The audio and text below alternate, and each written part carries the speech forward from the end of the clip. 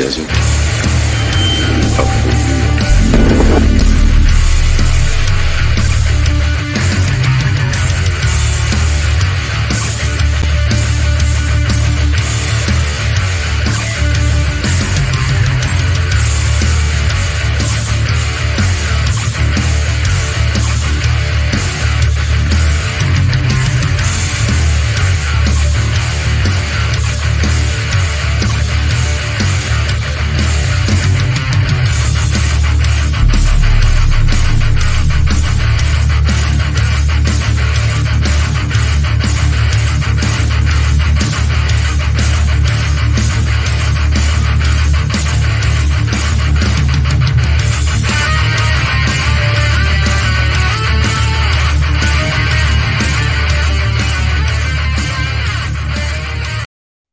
God, could turn the bloody thing off. Welcome back, everybody. My name is Tom Shuri, and this is Zero News. I am joined today with a man who always has a plan, the man who always has a smile, which is why I don't take him to funerals. But beyond that, always the man with the middle ground and the middle sense and the common sense, which is, I think, what we need right now. So with some of his inside knowledge, and as I've always said, my belief is he's absolutely the best orator in the movement. We could do with the chat with Richard Inman. So without further ado, let's bring in the man himself, Richard Inman. Welcome back to Zero News, my friend. Thank you, Tom. It's good to be back, and I love a good funeral, as long as it's one of my enemies' funerals. You know, your enemies' funerals are the best funerals to go to. And, you know, there's nothing like an old IRA man's funeral to make you smile. You know, so anyway. Absolutely. I'm loving the intro there as well, Tom. It was kind of like we were getting introduced to some sort of UFC fight, you know. So I was Not I was just getting Conor McGregor to pop up somewhere, you know. Yeah, it wasn't slightly over the top at all, was it? Love it, mate. Love it. I think it's class. Brilliant. Well, obviously, I don't know what part of Ireland you live in. I don't know if it's too small a part to ask you about, but obviously, I live close to Belfast. I live in the Greater Belfast area. So, so if anybody doesn't know, Richard still lives in Northern Ireland. You served in Northern Ireland, and obviously, all of us know things like what. Yeah, we all understand Bloody Sunday. We all understand the IRA. Many of us lived through it. However, we've seen some things happen recently with Europe, and I think Richard, where would be a good place to start is if you could just give us the background on what I often term, and I know you do as well, as our surrender to the IRA.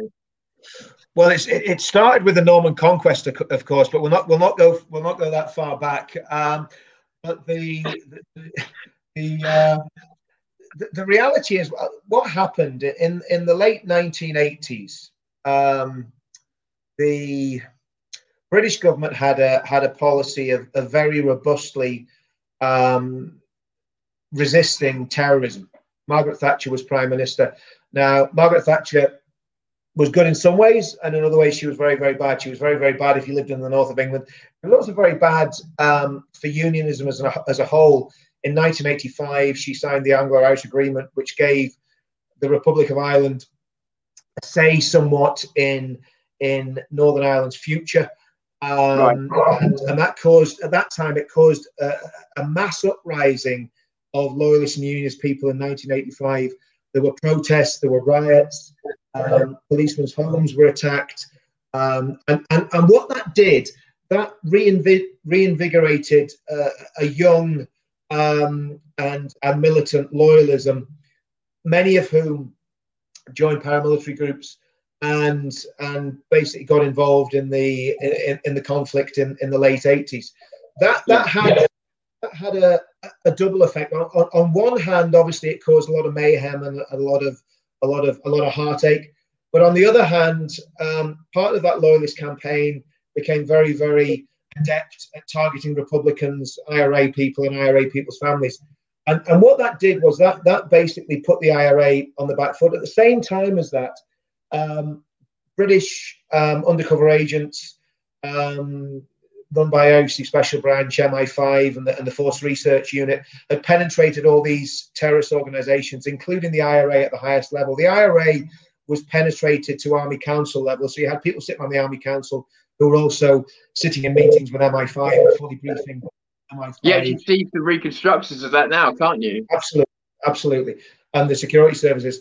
And to all intents and purposes, even though the IRA was still able to carry out a lot of operations, they were on the back foot. I think the hammer blow against the IRA in the 80s was in 1987, when soldiers from 22 SAS, police officers from a specialist police unit called E4 Alpha, and I think the special support unit was still on the go then as well, basically counter-ambushed an IRA ambush. The IRA were coming in to wipe out a police station in Myanmar. They sent a team. Let me get this right. I think there was at least there was either 8 or 9 IRA men in the team. They had a bomb in a JCB. They were fully armed with G3 rifles and AK-47s.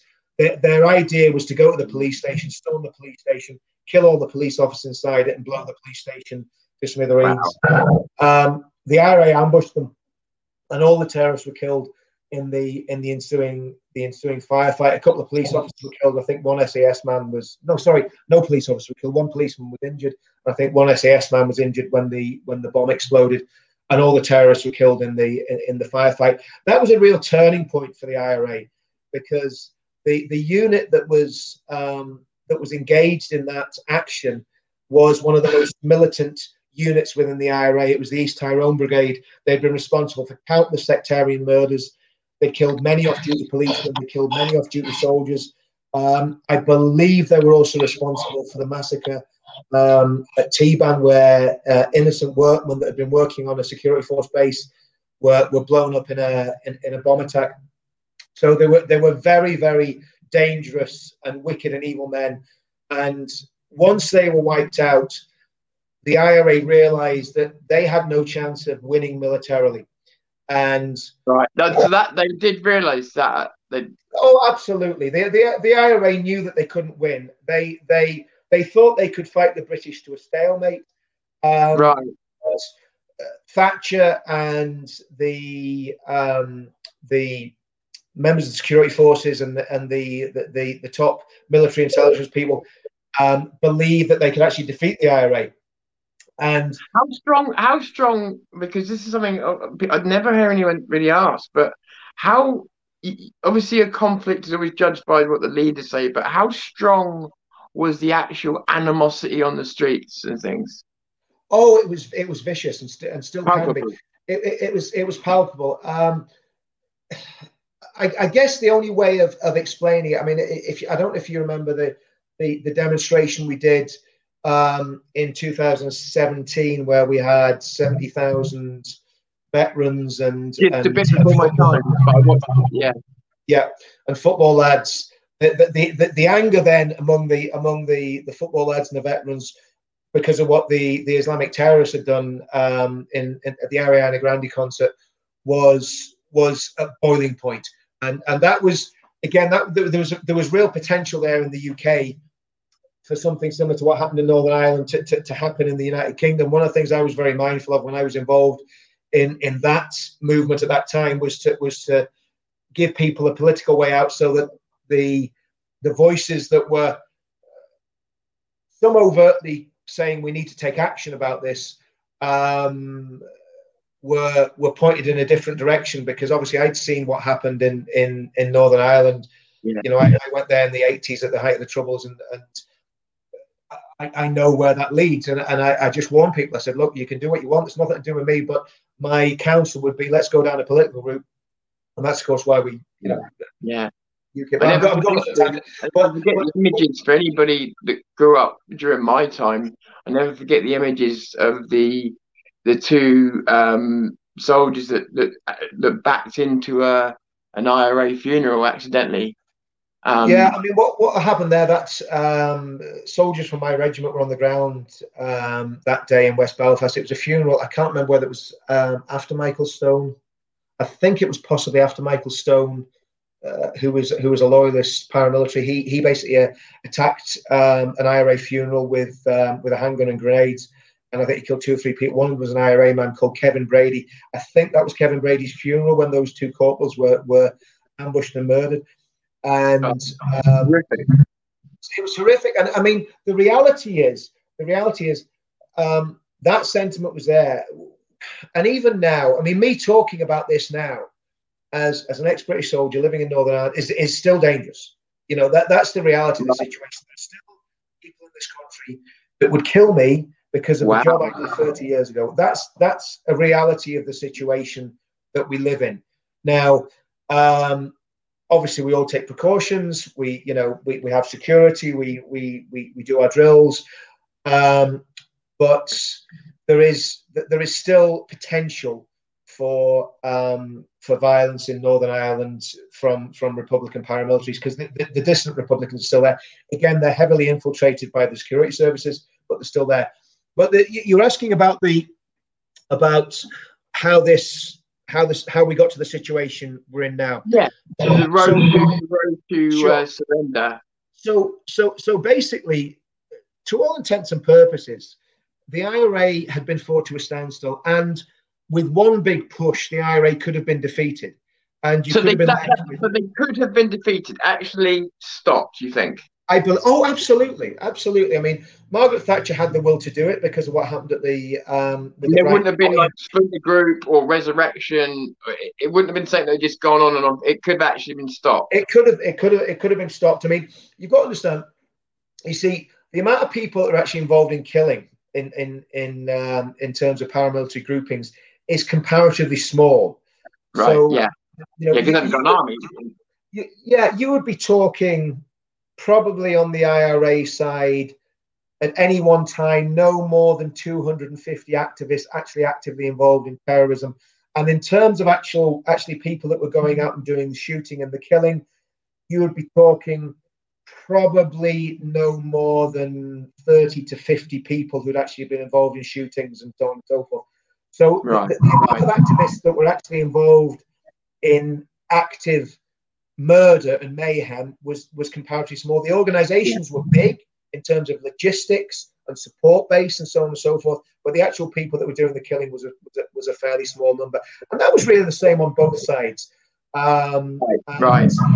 You know, the conflict could have been stopped if the people that had been doing the killing had been dealt with. Let's just put it that way, because one of the problems that people don't understand is, and this is one of the problems IRA and Sinn Féin have got, many of the top people in their organizations, the only reason they're still living and breathing today is because they were working for the British state. It's as simple as that. I've always wondered. Yeah, okay. Well, I'll give you an example. This, I mean, not that I want to quote the BBC. The BBC did a rather good series of documentaries about the Troubles. It only aired in Northern Ireland. But one of the statements they made, which again, from everything I've read and seen and been told by people who were heavily involved in that end of things, is true, is that there was a burglary at the Castlereagh Holding Centre, which was basically where Special Branch were based, RUC Special Branch. The IRA burgled that and stole all the information on who were informants in the IRA in Belfast. And when they deciphered who were the informants, they realised they didn't have enough gunmen left in Belfast to shoot the people that were actually informants, because all of those gunmen were informants. And I could name them. I'm not going to name them because obviously you would end up dragged into a libel court in a heartbeat. But I could name them. I could tell you where the people live and what businesses they operate today. Before we carry on with the descent to surrender, I mean, one question I've always wanted to know. I mean, I know it's obvious at the time, but looking back now, the IRA, especially even the way you described them, seemed like they were very serious. You said yourself that the feeling on the ground was palpable. Why did they give warning to some of their attacks? I mean, it sounds almost humanitarian, but why did they do that? because of the discussions I've had with people in the last 30 years, I've met many people that were involved, and I've met people that were involved in IRA violence as well as loyalist violence. And was, believe it or not, there was a certain code of ethics. I know that sounds probably hard to believe, and I'm not I think people need to hear it. Apologizing for the IRA. I think they were a barbaric and monstrous organization that should have been defeated, and they could have been defeated, and that opportunity was missed. I think Sinn Féin are basically as bad politically as the IRA was when it came to violence. They did have a code of ethics of a sort. I mean, if let's say, for example, they targeted you, Tom, and you were a British soldier, and they were going to target you with an under-vehicle booby trap, they would recce your location. They would make sure that it was you getting in the car. They would make sure you were getting in the car on your own. They would have to make sure that you got in the car 3 times on your own before they put a bomb under the car. So they would. Right. There really was a code of conduct. Yes. Having said that, when we look at what happened in Enniskillen, where they massacred 9 or 11 innocent people, soldiers, nurses, civilians that were Remembrance Sunday. On that attack, they were also the same day, believe this or believe this not, they were planning to target a boys' brigade parade, which is children between the age of 5, 16. They were going to bomb a boys' brigade parade on the same day. So wow. even though sometimes they would act ethically, obviously when you're planting bombs indiscriminately, there's nothing ethical about that. Yeah, of course, yeah. And they would, this myth that they were an army, they were not an army. They were a terrorist organization made up of psychopaths, hate-filled anti-British bigots, and people that hated the British and hated the union between Northern Ireland and the British so much that they were prepared to kill thousands of people. And the other thing we've got to remember is that the IRA, I mean, one of the sickening things about the so-called peace process, and it's a terrible misnomer and misuse of language, but one of the terrible things about what I call the surrender process is that the vilification of the British Army. I mean, you mentioned Bloody Sunday. Bloody Sunday was one incident where I think 12 or 13 nationalists were killed in the Bogside. Again, I really, to be honest with you, I don't know exactly what happened there. I wasn't there on the ground. The only people who know for sure what happened are the soldiers on the ground and the IRA men on the ground on that day. But you would think when you listen to the news and when you see the media coverage, and this is again where the media is so twisted, you would think that the only people ever killed anyone in the Troubles were the British Army. The British Army, I think, killed about 450 people during the Troubles. The IRA, as far as I can remember, I'm doing this just from memory, killed well over 2,500 people, maybe more than that. So, and arguably, the British Army were in an impossible position. Oh, absolutely. I mean, I'll give you an example. I was on a foot patrol in Belfast one evening, and I came out of an army base. And as I came out of an army base, an IRA man ran across. Hi, Danny. An IRA man ran across the waste ground in front of us with a rifle, balaclava, and a combat jacket on. We didn't have time to engage and shoot that target. He doesn't know how lucky he was. It was just the timing. It was literally a split-second thing. If we'd have been there a minute earlier, we'd have had him in our sights and we'd have been able to engage him and shoot him. Now, whenever he disappeared into the ether, and we followed up afterwards, we couldn't find him. He'd gone. He disappeared. If we'd have shot him, he was about 200 yards away. If we'd have shot him and killed him, by the time we'd have got to his body, the balaclava would have gone, the G3 rifle that he was carrying would have gone, and the mantra would have been that we just shot an innocent villain. Wow. And without a doubt, we would have been getting investigated by the historical inquiries team. Now, that's not something that I've heard about. That's something that I experienced. I'll give you another example. A friend of mine was in an OP in Belfast, watching a hijack a bus, and he had a sniper rifle. He had beads on this guy. The guy had a balaclava and a handgun. Exactly the same situation. The target wasn't engaged because we knew that if he'd have been engaged, by the time the police or the army had got there, the mask and the gun would have gone. So the idea of a gung-ho shoot to kill policy where soldiers were shooting people willy-nilly for nothing is complete mythology. Now, did some soldiers make mistakes? Of course. It was a 30-year conflict. I think we had something like 150,000 soldiers through the streets of Northern Ireland. Did some soldiers get it wrong? Absolutely. Did they deliberately get it wrong? Some of them, possibly. Who knows? But the reality is the vast majority of soldiers that served in Northern Ireland served with discipline, with fire control discipline. They didn't shoot when they could have shot, even within the rules of engagement. And this vilification of the British Army in Northern Ireland is a rewriting of history by leftists, by the leftist media, and of course by Irish Republican terrorists and their sympathisers. So that's got because I think some of the revulsion towards the military in general of any host country that seems to be going around the world at the moment, it's also a kind of naivety as to the reality of what has to be done, as opposed to how these people view the world. Exactly. I've heard it expressed before, and again, I'm one of the good reasons to be able to talk to you about this, because I'm not up to scratch on this subject, and I should be. But I've always sort of been led to believe that Blair and a mixture of Blair and Clinton was what really was what enabled the surrender process to happen. Yeah. Basically, what happened was when Margaret Thatcher was ousted from Downing Street by the Euro fanatics in the Tory party, and we got John Major as Prime Minister. Of course, it was John Major that took us into the European Union. John Major's got off scot-free. I mean, a lot of people talk about Tony Blair being a traitor and betraying the nation, and I believe that's absolutely true. But John Major was the precursor to Tony Blair. John Major was a globalist, still is.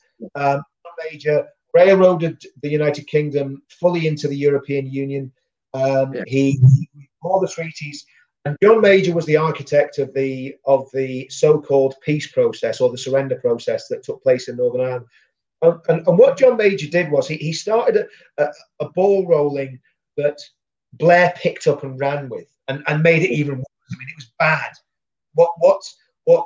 What Major did was bad, but what Blair did was a lot worse, because when Major came to power, the security establishment was taking the fight to the IRA. The security establishment, as far as I'm led to believe, I'm not going to name the people, but there were people within certain groups on the loyalist side that were working for the security establishment to a certain agenda to basically challenge the IRA and put the IRA on the back foot. Now, I've been told that again by very good sources. I'm not going to name the people. The people that are involved now are dead, but I've been reliably informed that those people were working for the security forces, and they were called the tip of the spear, and they were really taking the fight to the IRA. And it was exactly the same with the SAS, the undercover soldiers of FRU and 14 Intelligence Company, and RUC Special Branch and the special police units as well. They were offensively targeting the IRA, so that the IRA had absolutely no room to maneuver. I'll give you an example. The leader of the IRA's internal security unit was a man called Freddie Scappaticci, and his code name was Steak Knife. And his boss was a guy called John Joe McGee. John Joe McGee was a member of the Special Boat Service. So it's not beyond the realms of possibility. We know that Scappaticci was working for the British state, but it's not beyond the realms of possibility that his boss was also working for the British state as well.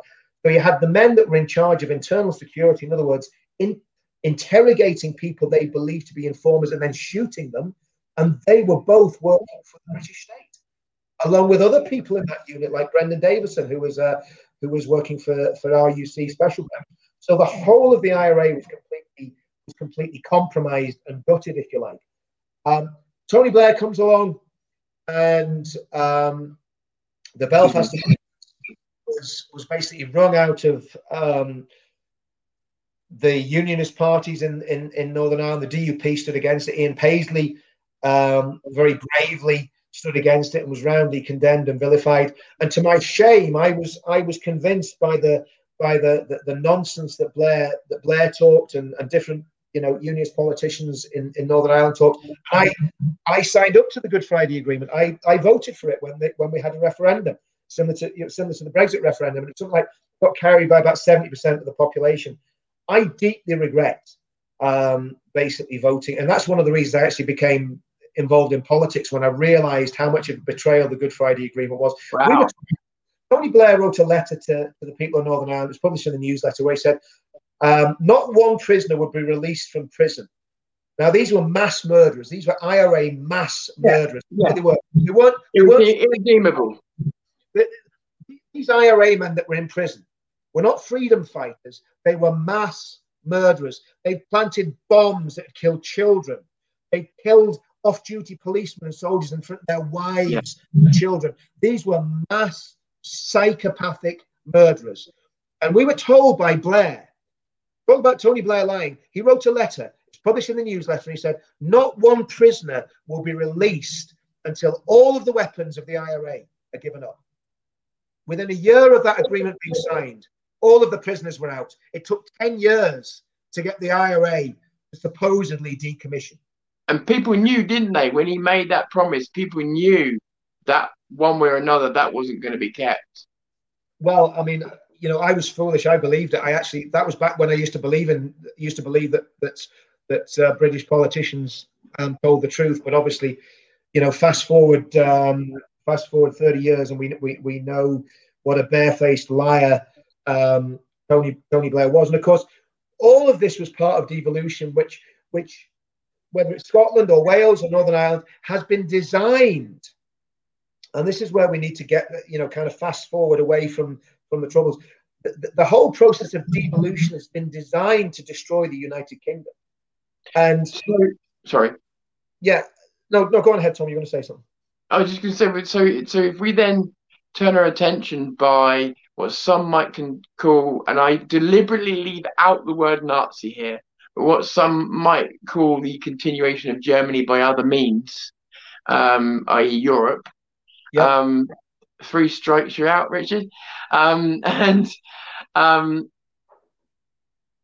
obviously I don't know if you've ever seen, by the way, I don't know if you've ever seen them draw the United Kingdom on a map, but they generally don't include Wales, or they'll just cut Scotland. It's very disrespectful the way that it's done. Yep. But so now with them stepping in with the Northern Ireland thing, the Northern Ireland thing, you know, I guess if we we'll fast forward about 30 years, because what I wanted to do there was set the scene, and for viewers in England that aren't aware of the full situation in Northern Ireland, the people, the good people of Northern Ireland. I was saying, you know, that I heard another ex-soldier use when he was making a speech, and he said, I'll stand with anyone that stood against the IRA. And that's very much my mantra. So it doesn't matter what your religious background, it doesn't matter where you come from. If you're a Catholic from the Falls Road and you stood against the IRA, well, then I'll stand with you. If you're still standing against the IRA, I'll still stand with you. But the reality is that what's happened in the last 18 months, the way the European Union, what's happened is basically the European Union has annexed part of the United Kingdom. Yes, I mean, do you remember when Putin went trundling into Crimea and annexed Crimea? Do you remember the scandal and the uproar, and everybody was spitting blood? Well, what the European Union is trying to do is trying to split up the United Kingdom. It's I believe deliberately and with the complete what should we say, and full support, complete and full support of Sinn Féin, of the SDLP, of the Alliance Party, which I believe is a closet Irish Republican party now anyway. So the Alliance Party, Sinn Féin, the SDLP, and the Irish government have conspired with the European Union to annex Northern Ireland. That's how serious this is. I agree. And it became very, very clear that Boris Johnson did not have a clue that this was the case, because when he made that agreement with Leo Varadkar, I mean, Leo Varadkar must have kissed the Blarney Stone before he met Boris Johnson. And then goodness knows he must have kissed Boris, because Boris seemed very, very amorous with him, you know. So Leo Varadkar basically said to Boris, unless you go with this protocol, there's going to be violence in Northern Ireland. There's going to be a border between North and South, and it's going to be your fault, and there's going to be bloodshed, and painted this dreadful picture. Well, my question to Leo Varadkar would have been a very simple one. If the IRA's decommissioned the weapons, and we're told that the dissident Republicans are tiny little splinter groups, who's going to do the fighting?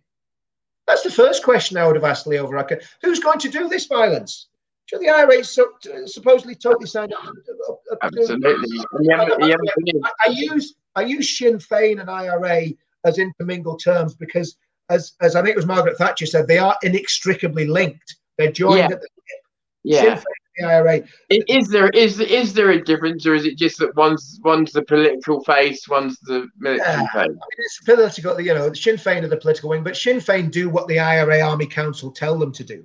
Right. The IRA Army Council is made up of terrorists who are blood on their hands, and Sinn Féin does their bidding, does their political bidding. That's the structure of that's not me saying that. That's what MI5 will tell you. And is there still, sorry to just regress a little bit, but just from a people perspective, is there still religious tensions and things in Northern Ireland and that now, or is that part eased down somewhat? Well, probably not so much religious tensions. I mean, there never really were religious tensions. It was more. Was that just the excuse? It was about identity. Right. I mean, we kind of invented identity politics before it was, and that's why I'm so against identity politics, because it's so dangerous. But the reality of the situation is that it's whether people believe in a united Ireland and have a associate themselves with the Republic of Ireland, or whether people believe in the United Kingdom and associate themselves with the United Kingdom. That's what the conflict's about. It's about national identity. Of course, religion is kind of tied up in that, but nowhere near as much as it used to be. And now there's a lot of people that would not really identify as either. But the problem that we've got with the protocol is, one, it cuts Northern Ireland off for the rest of the United Kingdom. Okay, where do you live, Tom? Where's your Southampton, so I'm dead centre of the country, right at the very south.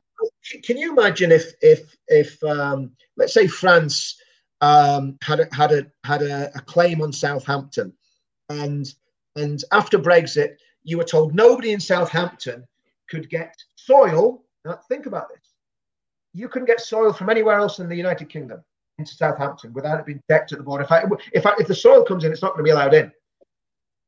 You're not allowed to bring guide dogs in. If you're a blind person in Northern Ireland, you cannot bring a guide dog in. My first reaction would be to wonder what the hell we done so wrong to be treated that way. Absolutely. And the anger on the ground amongst loyalist people, to say it's at boiling point would be an underestimation. Now, but you see, one of the things you've got to understand as well about Northern Irish Unionists and the Protestant Unionist loyalist community, on the whole, they're fairly law-abiding. They work hard. They love Britain. They love the United Kingdom. They very much feel just as much a part of the United Kingdom as in fact, probably more so than half the inhabitants of London, to be quite honest with you. Yes, that's probably an understatement. Yeah, because we've been British for 300 years, not for 3 minutes. But so the reality is that the people of Northern Ireland are extremely patriotic, extremely proud of the country, and when they get backed into a corner, when loyalists and unionists get backed into a corner, and I count myself as part of that community by marriage, not by birth, but when we get backed into a corner, the anger that boils up, I get enraged, and I'm an Englishman, but I get enraged at the treatment of the people of Northern Ireland by the government in Westminster, by the government in Dublin, by the European Commission, and by the diabolical politicians in Sinn Féin, IRA, the SDLP, and the Alliance Party, who are anti-British extremists. These people hate the British. They hate the British state. They're quite happy to take money from the British state, but they hate the British state. They And hate people don't. they hate that flag behind you, Tom. They hate it with a passion. Yeah, they do. Yeah, they do. And people don't realize as well that this hatred of that has been going on. That was going on during World War II from the left, wasn't it? Yeah. It's not new. It's not new. It's not new at all. It's not new at all. And we've also got to remember that the IRA collaborated with the Nazis during the Second World War. Right. And we talk about Nazis. The IRA classed themselves as nationalists, and they cast themselves as socialists, as do the SDLP. Well, the last lot of people that called themselves nationalists and socialists, as far as I remember, it didn't end up too well, did it? That's right. That's right. It should have been the lesson of the 20th century. Exactly. So you've got now. Sorry. Do you know something, Tom? The only acceptable bigotry in the United Kingdom is hatred of the British. That's the reality. Absolutely, yeah. If you're that little sniveling little worm, across the border up in Edinburgh, that creature that looks like an emaciated version of the Crankies, of Jimmy Cranky. What's her name? Sturgeon. She is not driven by a love for Scotland. She is driven by a complete loathing for anything that is English. I was going to say, to sell your country out to Europe, to get away from Britain, you're not looking for independence, you're looking for something else.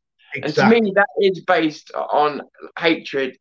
And I will say to you, a lot of the people, I've spoken about this the other day, a lot of the people who live in Scotland have reached out via our channel and said, this is the government's view. Please don't, because... Tom, this is the crux of the issue, right? And it's exactly the same in Northern Ireland and in I have friends in the Irish Republic that were once in Sinn Féin. They were in Sinn Féin involved in Sinn Féin. I can't say what the areas because it put them in danger. But these people are so angry with Sinn Féin because Sinn Féin used to be a Eurosceptic party, as did the SNP. Because how can you have an independent country that is then swallowed up by the European superstate, by people that don't even speak the same language as you, that don't use the same currency as you? They want to swallow up your country and take your country over. And then you call that independence. And that's exactly. That's not independence. What that is selling you birthright because of your bigotry. That's what they're doing. The Irish Republicans who support the Europe. Now, if you're an Irish Republican and you don't support the European Union, you want a genuine independent Ireland that's free of control from Britain and from the European Union. I don't agree with you, but at least you're keeping your integrity. You want it's an honest proposition. Exactly. Now, what these people are doing is they want to break free from the United Kingdom to be swallowed up by a European superstate that is not accountable, that is not democratic, that is going to take away your rights and is going to recruit your sons and your daughters into a European army to go and face off with Russia. Now, to me, that's not Scottish independence, and that's not Irish independence, and it's certainly not Welsh independence either. So these people, these so-called nationalists in Scotland, in Ireland, and in Wales, they are not driven by love of country. They are driven by hatred, pathological hatred of the British. In Ireland, that's everybody that identifies as British. They are driven by a pathological hatred of unionists and loyalists in Northern Ireland. In Scotland and Wales, it is driven by a pathological hatred of the English people. And it's reprehensible because for years, we lived together in peace. Until devolution, we lived together in peace and harmony. The United Kingdom was a great, free country until we joined the European Union and until we signed up to devolution, because that's all part of the plan to destroy the United Kingdom. And what I would always do when I do these feeds, I would appeal to the good people of Scotland, the people that I know in Scotland that love Scotland. Yes, they're proud Scotsmen. You know something? They love the United Kingdom. It's exactly the same in Northern Ireland. My friends that are Northern Irish, that they love Northern Ireland, but they love the United Kingdom. And And that's Yeah. who, and Yeah. you see all joined together and join forces. And this is what I would say to English viewers. Please, English viewers, do not go down the road of petty nationalism. Don't sign up to the nonsense that the English Democrats are pumping out, because it's a mirror image of what the Scottish nationalists are doing and what the Sinn Féin IRA and the SDLP and the Alliance Party are doing in Scotland, Northern Ireland, and obviously Plaid Cymru in Wales. So I would say to my English friends, stand with the people of Ulster, because this is our greatest time of need for 30 years, without a shadow of doubt. We are under a huge threat to be swallowed up by United Ireland. The threat is palpable, because once they have separated us from the rest of the United Kingdom in terms of customs and trade, it is a constitutional change, and it's against the very Good Friday Agreement that Blair and his minions got us all to sign up to. So it's even against that. A lot of people threaten that breaking of that agreement will be what really sets things off. Absolutely. Now, here's the thing about this. I know that the anger among loyalist people in Northern Ireland, I know it's going to blow up. It's as simple as that. It's going to kick off, and unless they get rid of the protocol, it's going to kick off massively.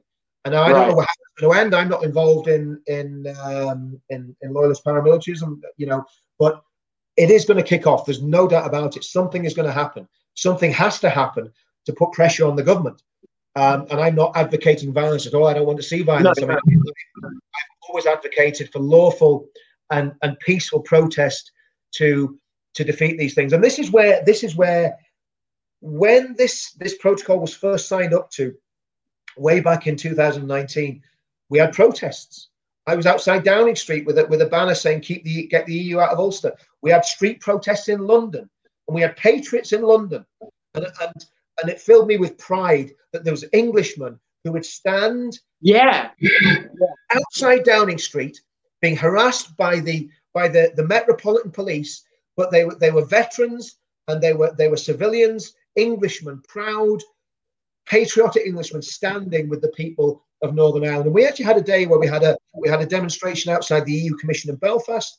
We had a demonstration outside the EU Commission in Wales. We had one in Scotland, and we had one in London, all on the same day. And people from those four countries that make up the United Kingdom stood together against this diabolical protocol. And I would just ask people of England that are watching this, start mobilizing.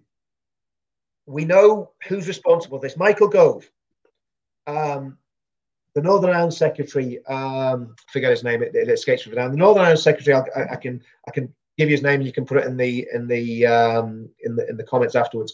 And of course, Boris are responsible for this. So it's Gove, Brandon Lewis, and Boris who are responsible for this in terms of the British government. I want to mobilise people in England in their constituencies. Once lockdown's finished, I don't get people arrested for breaking lockdown, but once lockdown's finished, I want to mobilise people in England. And I want to ask my friends in England who've stood with me on all these demonstrations, stand with us on this, and let's get some demonstrations outside the constituency offices of Michael Gove, Brandon Lewis, which is Great Yarmouth. Michael Gove is somewhere in Surrey, and goodness knows where Boris has managed to get himself elected. Get outside their constituency offices, make as much noise as you possibly can. We can get banners printed, we'll get them down to you, and embarrass these Tories in front of their constituents and show them for what they are. They are Lundies, they are traitors. They might have got some form of Brexit, but it's no Brexit at all if we lose Scotland and we lose Northern Ireland. That's not Brexit if the United Kingdom gets split up. Speaking of Brexit, when the news story for a lot of it was about the Northern Irish borders and that, and I always felt like of all the issues, I felt like that they. Let me start again. Was it a warning sign all the way back then that of all the things that they found to have a problem with, it was the borders with Ireland? Was that a warning sign of what the EU's mindset was to come? And is this all about, again, just creating a socialist agenda? Yes, I mean, I think what the EU did was very, very sinister, devilish, Very, very sorry. Very what? Sorry. very sinister and very devilish, because what they did was they weaponized the border. Now, you've got to understand, the British government had no intention of putting a hard border in Northern Ireland. There's never been a hard border in Northern Ireland. Yeah. People talk about a hard border during the Troubles. I was on the border during the Troubles, and I was in watchtowers and OPs that were on the mountains in South Armagh. And the reason those watchtowers were there was to stop terrorists bringing bombs across the border, attacking innocent farmers, Protestant farmers along the border, and assassinating soldiers and policemen. So the watchtowers were there to protect the border from terrorists coming across from the south of Ireland. If there was no terrorist problem, those watchtowers would never have been there. And those watchtowers weren't built until the early 80s, and they were pulled down straight after the ceasefire. So there was no hard border. And there wouldn't have been a hard border in between Northern Ireland and the Irish Republic as a result of Brexit. It was fear. The only people that would have put a border there were the European Union. We weren't going to put a border there. It was the EU to protect their blessed single market. And this is why we've got the border down the Irish Sea. Now, Boris Johnson has caved on this.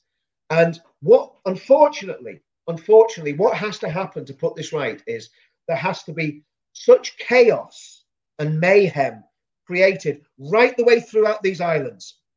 In mainland UK, I'm not talking about violence, I'm talking about street protests and civil disobedience. There needs to be mass street protests and civil disobedience, not just in Northern Ireland. It needs to happen in the United Kingdom as well. People in the United Kingdom, in England and Scotland and Wales, that are patriots, have got to realise that this, if the protocol is allowed to stay, then that is the first step. It is the first nail in the coffin of the United Kingdom. It is the Trojan horse to destroy the United Kingdom. So it's not just Northern Ireland that's threatened by this, but the whole of the United Kingdom is threatened by this. And what you'll end up with is England, outside of the EU, surrounded by a socialist Scotland, a socialist Wales, a Northern Ireland that will be in chaos. And all you'll be left with is a rump of England. And that will be the United Kingdom. That will be what we got from Brexit. Now, that's not what I voted for when I voted for Brexit. Yeah, to leave. When I looked at, I mean, obviously we've seen rejections from Brexit. You gathered that, you know. All of them wrong, but when I nevertheless, when I look at Scotland, they've got to do a minimum bunch of things, including the size of their economy, even to qualify. They're one of those countries that would probably be the hardest done by joining. To be frank, I do think that England needs to be careful, in as much as I think that if we end up find ourselves in a position, you tell me what you think. If we find ourselves in a position where somebody is leaving, I think that we need to look at the mistakes of the European Union and treat them with proper respect, say thank you, and invite them back at any time. I think if you look at the way the European Union treated us from day go of leaving, even recently with them interfering with with Northern Ireland and that, even Remainers have turned on them, and they've seen them. And I think that it's important. I'm a unionist as well, by the way, Richard. So I truly believe in our brothers and sisters, Welsh, Irish, Scottish. I don't care. We've got a lot of hatred that's happened between us, 1,000 years of blood. It's a beautiful, complex history, and it's brought us to this point. Absolutely. So I'm very for it. And now I've lost my question and all of that. I get what you were saying. I mean, basically, what you were saying was, should we treat them with respect? And absolutely, because the reality is, I've friends that are Scottish nationalists. I've worked with people who are Scottish nationalists. My ex-boss was a Scottish nationalist. My brother-in-law is a Scottish nationalist. So I have friends and family who are Scottish nationalists. I vehemently disagree with them on the political issue, and they know that. I mean, I'm as frank with them as I am with you. And obviously, saying that to your boss can get yourself into all sorts of hot water. But the reality is that what we've got to do, and this is very important, I think, is throughout all these component parts of the United Kingdom, Boris is never going to do it. Boris is not going to win the argument. I mean, it's some bumbling Etonian coming up to Scotland and saying, "Oh, what are you talking about?" Never going to wash. It's not going to wash it. What we need to do is at grassroots level, we need to win the argument. Yes. And the argument for staying in the United Kingdom is extremely strong. Now, Northern Ireland, grassroots rebel as well. Would you say that it's much more even? That there's ground to be won there that will make all the difference? Yeah, sure. There is, absolutely. Now, I mean, obviously, I come across probably as a rabid extremist, so I'm probably not the right person to go and argue the case for the union. But the reality is that the argument for the union is so strong, and we've got to at a grassroots level persuade people that they're far better staying in the UK than leaving. I agree. That will be extremely difficult in Northern Ireland because of the tribal nature of Northern Ireland. It's the people in the middle ground that we've got to persuade. And this is the danger as well. I mean, this is the danger if there is actual violence. And that's why I'm saying what we need in Northern Ireland is peaceful, democratic civil disobedience. We need to go down the Martin Luther King Jr. route, not down the IRA route of trying to sort the problem out. So we've got to persuade people, first of all, that we can go and picket places. If you don't like a political party and its policies, go and picket the thing. Stand outside it, make some noise, make a nuisance of yourself. But you don't need to get involved in burning or shooting or bombing. You don't need to. There's a lot can be done. That's an instant fast track to third world country. Yeah, exactly. Having said that, obviously there's a long history of political violence in Northern Ireland. So that's the default setting. And I have no influence. I'm a commentator. I have no influence over what people do. All I can do is give my commentary and my analysis to people in England and anybody that's watching to say, listen, why don't we try doing it this way? Why don't we try mass numbers on the streets, peacefully protesting, marching to areas of contention and basically making a nuisance of ourselves, but not getting involved in violence. And that's I think, once lockdown's over, that's the way to. I think it's important that you, with the knowledge that you've got, make this point because, as I said to you, I've spoken to people in Scotland, for instance, who said to me, we love English, don't be buying into, what you're hearing. And I think that the English have been bombarded over, I don't know, let's just say the last decade, with the idea that we hated universally by the Welsh, by the Irish, by the Scottish. Let's be honest, Tom, the reality is a good lot of them do hate us. That's the sad truth. Yeah. Don't get me wrong, I'm aware of that. Yeah. Or else the nationalist parties wouldn't get such a big vote. So absolutely, yeah. The hardcore nationalist, the hardcore Irish Republican IRA supporter, the hardcore SNP supporter, the hardcore Plaid Cymru. I mean, I was in a pub in Wales a few months ago doing a job for the movement, and basically I was in there with a couple of colleagues that we were shooting some footage, and the people in the pub were the most obnoxious, bigoted, violent people I've ever come across in my life. They were just unbelievable. They spoke Welsh the whole time deliberately because they knew that we were English and that but it seemed it was like that American Werewolf in London where two guys walk into the pub and what they call not Danny Glover, what Brian Glover standing there and he looks at them and says, "You made me miss." It's kind of like that. The whole place went quiet, anyway. But yeah, so I mean, the reality is there is a lot of bigotry, and that needs to be challenged. Because if it's not acceptable to be anti-Irish, which it isn't, it's wrong to. No, it's not. Yeah. Right? It's wrong to hate people because of the colour of the skin or the religion. Absolutely, it's wrong to do that. But it's also wrong to hate somebody because they're British or English. Absolutely. Is it fair to say? Is it fair to say? And I'm asking because I only don't know. I honestly don't know. But trying to play devil's advocate, not for violence, but for other arguments that have been made. Is it fair to say that the British Parliament, especially when you consider that Labour had a good strong hold in Scotland at one point, is it fair to say the British Parliament have let these countries down and have made things worse? Yeah, well, I think what they've done, they've allowed. I think devolution was a massive. I think Boris is right about that. Boris said a few months ago that devolution is a massive mistake. He's absolutely right about that. What would we have done instead of devolution? Well, of course, one of the problems you had in Northern Ireland is that Sinn Féin, because of the hatred of the British, wouldn't return any MPs to Parliament. Right. So the only way they could get representation was in Stormont, and obviously even them sitting in Stormont, they do it, holding the noses. But I think devolution.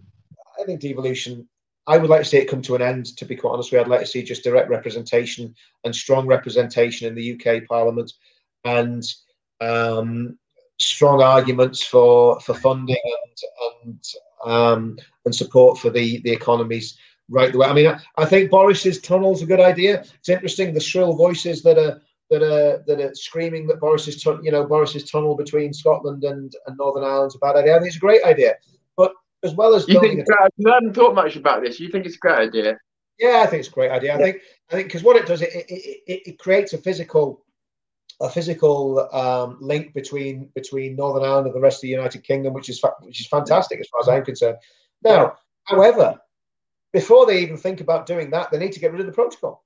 They need to get rid of this protocol, which is basically annexing us to the EU, and that's what this is. And this needs to be put aside. Another arrangement needs to be done. We can't have that. Hi, Steve. How you doing? We can't have that. We just can't have that happening. It can't be allowed. Yeah. No, I agree. I'm sorry. I just noticed. By the way, I'll say that for later. I've just noticed sort of time's ticking away, and there was a couple of things I wanted to ask, but something I wanted to make sure that I asked you because it's a question that I'm stuck on. From my own observations, from my own lifetime, and from reading some of Douglas Murray's work as well, all mixed together. I was a person that used to, I'll be honest with you, detest organized religion. And I'm not saying that I'm now all pro organized religion, but I do realize that perhaps my overzealousness was careless. And I realize now that for multiple reasons that we can't go into now, it would just take too long. There's certain people that may need religion, if nothing else, just from a practical point of view. And I look at the church and I think if the church had the strength that it had even 100 years ago, there'd be no mosques in this country. I look at a lot of the things we come away from Europe so that we feel more sense of self again, more sense of identity again. But again, I feel that people have lost that through religion as well. So the question I was going to ask you, regardless of my own feelings about religion, this has made me really think, is it possible? Obviously, religion has, like Reformation, has to be, relatable to the time. But can religion be, I don't know what the right word is, can it be reignited? Can religion be rebuilt in this country? Religion that isn't Islam, of course. Yeah. I mean, I think that's a really, really good question, Tom. And it's, to me, I mean, I'm not coming at this and saying I'm a great example of religious faith, because I'm not. I'm a very, very weak, failed Christian. I actually believe all of it. I believe what's written in the Bible. I believe in the deity of Jesus Christ. I believe in the sacrifice of death of Christ on the cross, and I believe in the resurrection. I believe it all, literally. I'm a biblical literalist. My big problem is living it, not believing it. But and again, as a bad example of Christianity, I feel almost disqualified myself from talking about this. Well, I don't think you're alone there. I think that probably there'd be more Christians that would be on your side of the truth if they would be honest, you know. So, but I think the question is and don't, you've got to remember, Douglas Murray is a lapsed Christian. He's basically he claims to be an atheist now. I personally, there's atheist Steve. I doubt that. And I've had this discussion with Steve, and I said I don't believe in atheists, you know, and that's what I always say to atheists. I don't believe That's good one. I don't believe atheists exist. I like that. But putting that aside, most sensible, rational atheists that I know and speak to, and some people I'm very close to who claim to be atheists, would admit that the what's called the Judeo-Christian heritage of the United Kingdom, which is basically based on the scriptures of the Old and New Testament, particularly the Protestant interpretation of those scriptures, are vital to the functioning of a proper civil society. And when you go through history, and yes, there's been a lot of blood spilled in the name of religion, of all religions, and religious totalitarianism, whether it's Roman Catholic totalitarianism, which used to be in the Middle Ages, or whether it's Islamic totalitarianism like we see today, is every bit as bad as well, maybe it's not as bad, but it's almost as bad as communism and Nazism. Totalitarianism is wrong. But what we had in England for many years was an amalgamation of sort of free church type people, reformed people, independent Pentecostals, Methodists, Church of England, and that was very, very strong, probably until about the 1950s. And for one reason or another, and obviously there's an innumerable number of reasons why it faded and why it fell away. A lot of it, to be honest, a lot of it was to do with Roy Jenkins and his what he called the Permissive Society in 1967, which was making divorce easy, you know, sort of pro-homosexual legislation. I'm going to get vilified for that one. Pro-abortion legislation, I'll be vilified for that one.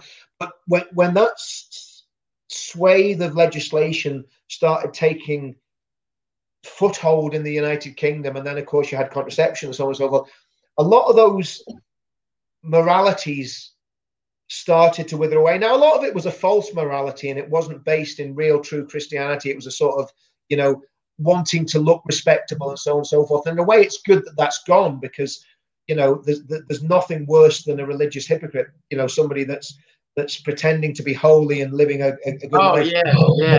And that's why I say I'm a lapsed Christian. I'm not living the life I should be living. And I'm quite open about that.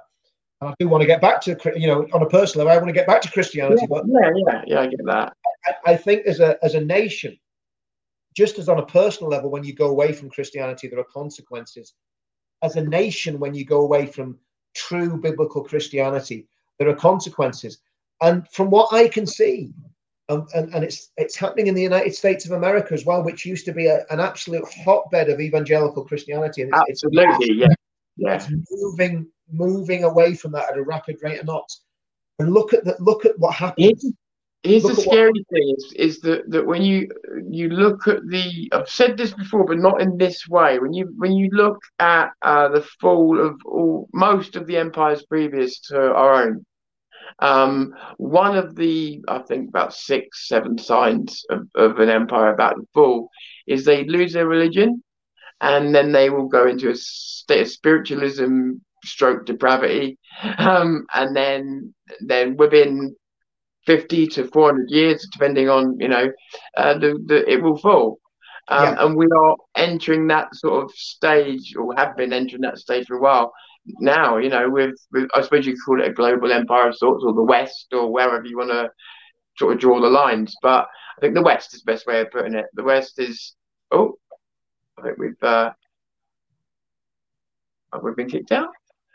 Have we? We're back. We're back. I don't know what happened there. Sorry about that. Yeah. No, Tom, I think that's absolutely right. I think you know, turning back to the Christian faith, specifically the Christian faith, and all that means, and you know, one of the things that I think would be an interesting project is if every school child had to read the Bible and had to study the Bible, not to be a Christian, but just to read those texts, particularly the New Testament, particularly the Psalms, the Proverbs, maybe the first few books of the law, Genesis, Exodus, that sort of thing, to have a handle on the faith that informed. I mean, we fought a civil war over doctrine in the United Kingdom. The Civil War was not just about the position of the king; it was about his interpretation of Christianity. He was Anglo-Catholic who was married to a Roman Catholic, and of course Cromwell was a Reformed Protestant. We fought a civil war over that, and so just for people to be informed about our own history and about where we come from, and about this is the thing, the history and the religion is so intertwined. You can't totally. You can't separate them. If you don't understand, and this is the problem, if people don't have a fundamental understanding of Christianity, there's actually a very good book by Tom Holland, which I'd recommend to anyone. It's called Dominion, and it's a massive undertaking to read the thing. But if you read that book, Tom Holland goes right the way back to early Christianity and shows the influence that Christianity has had on all of Western civilization, right the way up until the present day, right the way up until, I mean, when you think about equality is a fundamentally Christian virtue, because if you read the New Testament, Paul says there's neither slave nor free, there's neither Jew nor Gentile, all are one in Christ. There's neither male nor female, all are one in Christ. So equality is fundamentally a Christian virtue. But what's happened with the identitarians is they've taken equality, they've perverted it, they've twisted it, and made it into something it's not. True equality is a good thing. That we can say we're not interested in the color of your skin. The reason I say that is because the Bible says that. The Bible is a non-racist document. And anybody that tries to make out it's a racist document must be sniffing glue or smoking weed or something. Did you take a look at this next comment on screen? Coming up now. Now this is quite a. Oh, hang on. Sorry.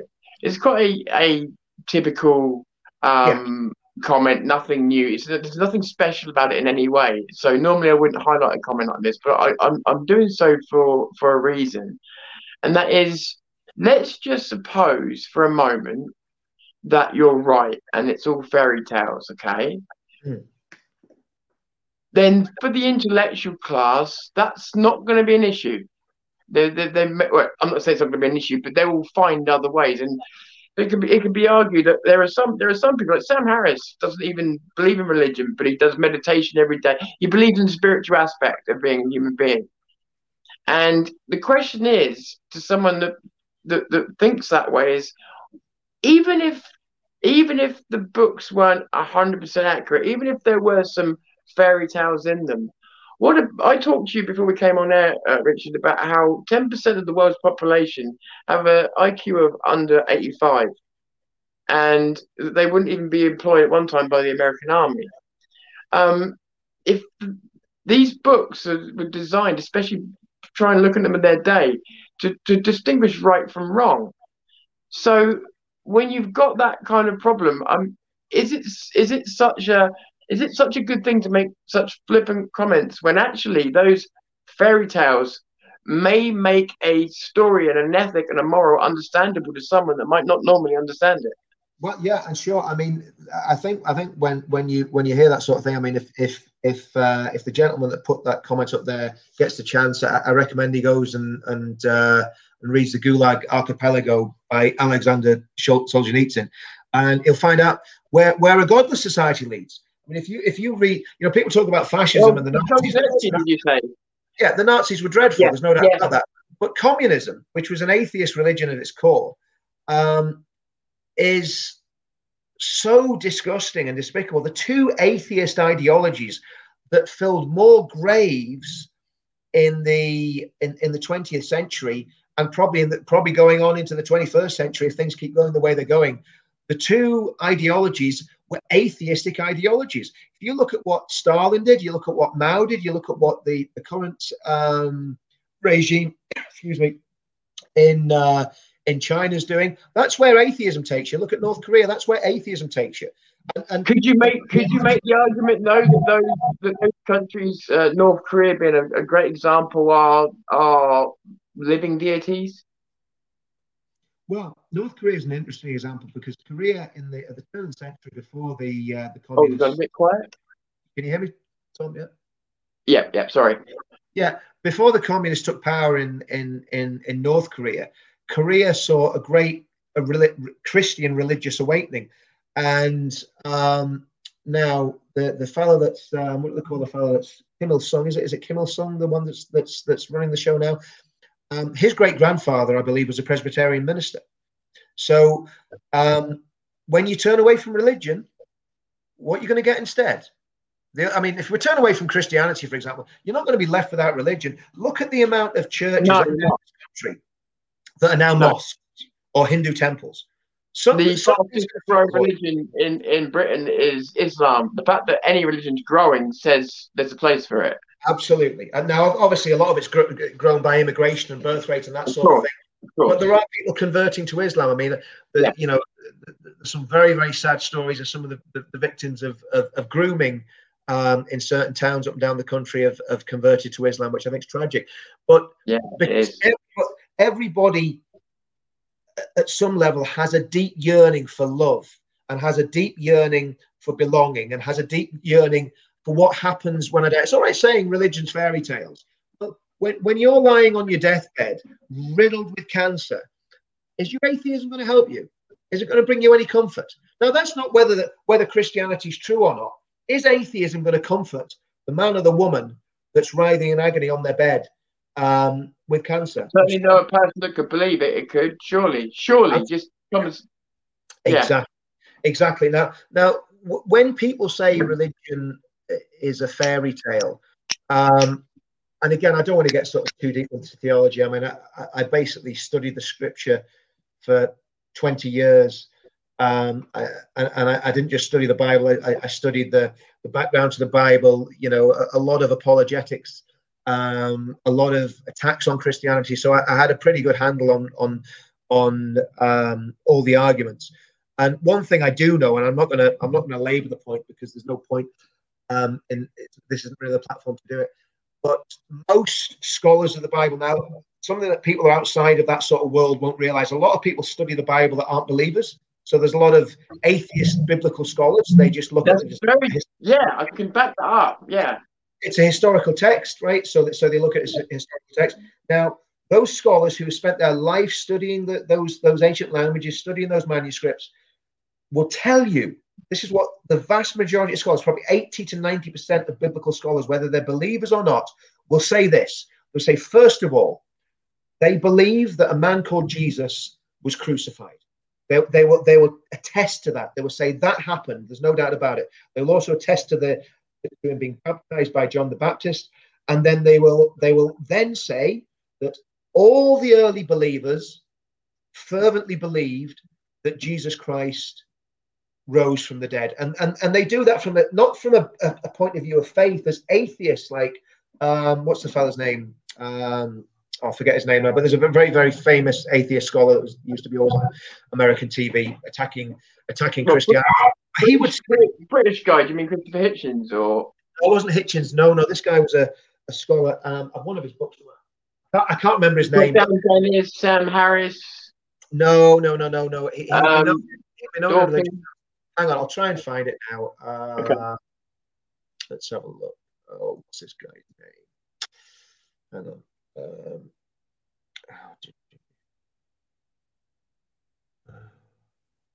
You know what? I haven't got time. I'll take me for next. That's okay. So, but do you think it's the point I'm making is it's not. You know, this idea that religion is for simpletons and idiots is just not backed up by the truth. And some of the cleverest people I've ever met.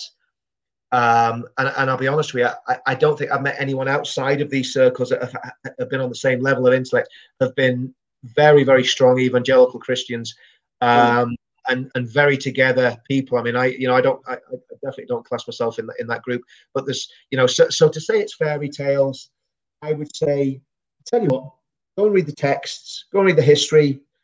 If you've done that and you still think it's fairy tale, hey, that's up to you. But go and look at all the information before you make those sort of crass. And the thing is, as well, is if anyone's saying it's done like that for idiots or whatever else, it's like, well, like you just said, hang on, there's a lot of people who are very intelligent that are very religious. Yeah. The point with the stories is that they're universal. That being the point. So, and an intellectual can take it to perhaps another level. Perhaps I don't need it explained that way, but the point is making the book universal, isn't it? Absolutely. And I mean, if you don't take those texts literally, that's complete. It's completely up to people. I mean, the reality is, I've never wanted to force. You can't force someone to believe. I mean, it's something that happens. It's a supernatural occurrence. I was an atheist. I didn't believe in God. Really? Yeah. Well, both my parents were atheists, and neither of them are now atheists. My dad was a university lecturer. How long? If you don't mind me asking. Pardon? How long have you been religious as opposed to not so? Since 1996. Right. Okay.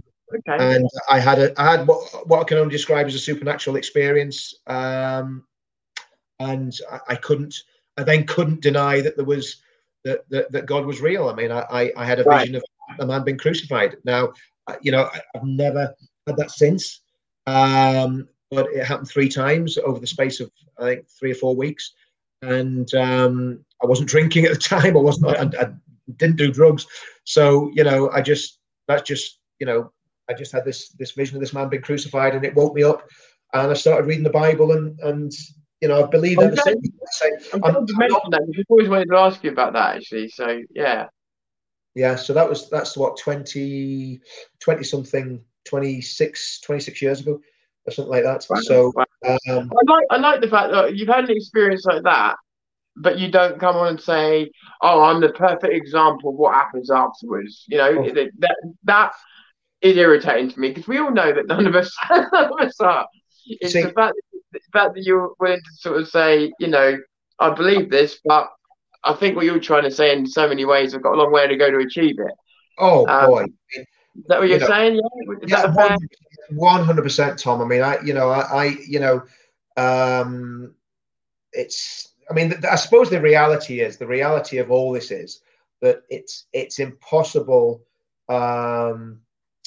It's impossible to basically to live up to the standard that God set, and that's the whole point of the Christian gospel, that basically Christ has lived that life for us and died for us, and that's what it's all about at the end of the day, in a nutshell.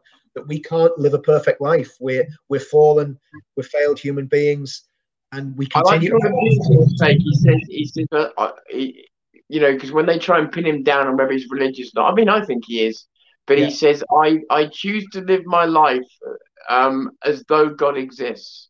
Who says this? Jordan Peterson. Yeah. He said, I live my life on the assumption that God exists, or I choose to live my life on the assumption that God exists. So he's not actually put himself out there, but you get the sense when you look at his works, he probably is religious. I like the way he's phrased that, and I like the way he's done that, Yeah, I do too. I mean, I think Jordan Peterson is a very interesting character, because he, like you say, says he's not religious. He spends a lot of time talking about. I mean, he's done a whole series of lectures on the Book of Genesis. I mean, so he spends a lot of time talking about the Bible, and I think he's. Have you read 12 Rules to Life?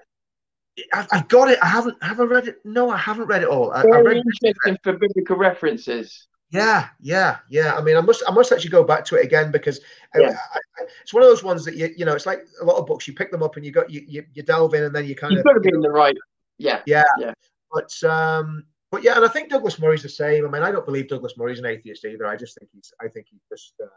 I think Douglas Murray is someone that maybe thought he was an atheist when he was younger, maybe thought it was cool. I don't know which, because obviously he kept company of people like Peter Hitchens and stuff. Right, but yeah. the more I see him in the debates, and the more I feel like, the more and more I feel like he's got an actual affinity for religion. Yeah, I met him in Belfast, and I spoke to him very, very briefly about that, and he was very, very gracious. He didn't. Right.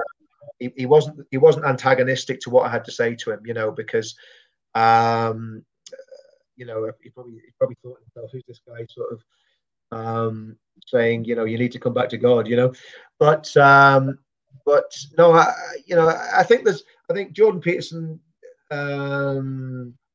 Douglas Murray, and a lot of those commentators, they should be a bit more vocal, because the reality is that if there was a turning back to Christianity, like you're saying, Tom, and I think you're very receptive when you mention that the country is better for having Christianity in its rawest form, where it's like that. In Northern Ireland, when I first came to Northern Ireland, you'd walk down the street and someone would hand you a piece of paper with scripture verses on it. Yeah. And still today, you can drive around Northern Ireland and nail to the trees are Bible verses. But you're driving down a road where there's been loads of car crashes, and there'll be a Bible verse that says, "Prepare to meet thy God." And it used to be more like that. It used to be, you couldn't get away from Christianity and from the gospel. And Danny Roscoe and I were having a conversation the other day, and it wasn't quite the same, but I do believe it overlaps. And it was that with certain, let's just say, religions and ideologies and beliefs. So let's say this is, some people say this is still a Christian country, say in some sense a secular country. Let's say it's still a Christian country. We were making the argument the other day that if you're, excuse me, put up with the rules of this country and the philosophies and everything else, you see someone drowning. Oh, something's gone wrong with my phone. If you see someone drowning, one of the first things you're going to do is your instinct is going to make you want to go and save them. Yeah. And one thing we were talking about is that certain ideologies, some of the people who interpret Islam the way they do would stop first and ask whether you're worthy to be saved. And that applies to other ideologies as well. Yeah. And so when you look at what I would ask, Tom, I would just ask if they're a member of Antifa. Yeah. Well, remember, I'm joking. Remember Antifa told me if the guy would refuse to be saved by one of us. I would go over, I would put my hand down and put my hand firmly on his head and pronounce the Aaronic blessing as I pushed him. I was just trying to baptize him. Yes, exactly. That's exactly what it was. I was trying to baptize in 20 feet of water in a trench of downpour. No, I'm being flippant there, but I mean that's absolutely true, Tom. I mean, the reality is within human beings that there should be that whoever's drowning, you should be saving them, whether it's no matter what background he's from or no matter who he is. Thomas, what if Islam is true? We're all in trouble, fella. That's for sure. Yeah, and the other thing is as well with Islam, and I'll leave Richard to do the hard work here. But the thing with Islam is that Islam was taken from the Jews anyway. It was a stolen religion that then got changed, as far as I'm aware. Is that right, Richard? That's absolutely. I mean, from what we gather, I mean, again, I'm not a scholar. I'm not going to pretend to be a scholar because that gets a bit cringy when you pretend to know more than you actually know. But yeah, there's a few points about Islam. The first thing is you've got to look at the people who are the founders of those religions. So if you look at Jesus Christ and as he's revealed in the New Testament, because all we can go on is the books that we've got. And what we've got regarding Christianity, we've got the books of the New Testament. So you've got the Gospels, and then you've got the epistles, and you've got the book of Revelation, right? And if you look at Jesus as he's revealed in the New Testament, he's loving, he's gentle, he's kind, he wants to heal people, he wants to raise the dead, he's self-sacrificial. Yes, he's coming back as king and Lord and judge in the book of Revelation. Right the way throughout the Bible, he is quite openly portrayed as man and God. He's fully man and fully God, and also he's portrayed as a loving God who cares for his creation and cares so much that he came down and became a human being, right? So that's Jesus in a nutshell. Then you go to the Quran, and you go to the Hadith, and you go to the biographies of Muhammad, and you met with a monster. It's as simple as that. Now, if Muhammad is telling the truth, and his God is the true God that we should all bow down and worship, we're in big trouble. And the thing is, the books get worse as you go through them, don't they? It's not like it starts off bad and then ends up flowers. It's probably the other way around. It goes the other way around. I mean, Muhammad in Mecca is let's be tolerant and let's all get along, because he's in the minority, and he's going to keep it quiet. He's going to keep it calm, just like certain populations do when they come to other countries. They're going to keep it calm. They're in a position where they can challenge the ruling authority and try and take over. I mean, I kept getting told by Muslims that not all. Again, I have to keep saying that not all Muslims it's the disclaimer generation we are. That well, you should ask the Jews what it was like living with Muslims X amount of years ago. They were happy. And I didn't know what we were talking about. So when I went and looked at what they were talking about, what they were talking about was when they subjugated the Jews and made them a second-class dhimmi status. I mean, and this is the thing that people dhimmitude. I mean, and it wasn't just the Jews. It was the Jews and Christians. Jews and Christians actually get treated better by the caliphate than the atheists and the polytheists and people that believe in other religions, because the Jews and Christians are allowed to become dhimmis. The atheists, the polytheists, and all other religions, they have a choice. They either become Muslims or they die. Now that's Sharia law. That's Islam. So, if people want Islam to be true, if people prefer to have Islam rather than Christianity, I think they probably need to go and see the same psychiatrist that Muhammad should probably have gone to see. There's a page. Muhammad believed he was mad. He actually believed he was mad. He wow. believed Muhammad was going to kill himself because he believed he was demon possessed. He believed demons were talking. So he's a very confused. That's enough reason to go, okay, no more. I'm sticking away from this guy. And I mean, some of the stuff. I used to sit down with a guy called Mufassal Islam. Mufassal basically left Islam and then went back to Islam. I mean, he apostatized, and now he's apostatized back into Islam. Oh wow! I didn't know that even happened. Yeah. So, but Mufassal would have sat and absolutely. Mufassal would be on live streams like this from me, and he would say, Richard, Muhammad was a rapist. He was a murderer. He was an evil man. That's a guy that was. Mufassal was a Muslim scholar, right? He went and did dawah, Muslim Islamic evangelism. He went and preached about Islam all the way around India, Bangladesh, or wherever he's from. So that was his job. He was an Islamic evangelist, and he would tell me some of the stuff that was in the Quran. It was bizarre about Muhammad dressing in Aisha's clothes. You know that one? Muhammad used to dress in his 9-year-old child bride's clothes. He used to dress up in her clothes, and that used to get him aroused. According to Mufassal, and I'm led to believe that's in the Hadith.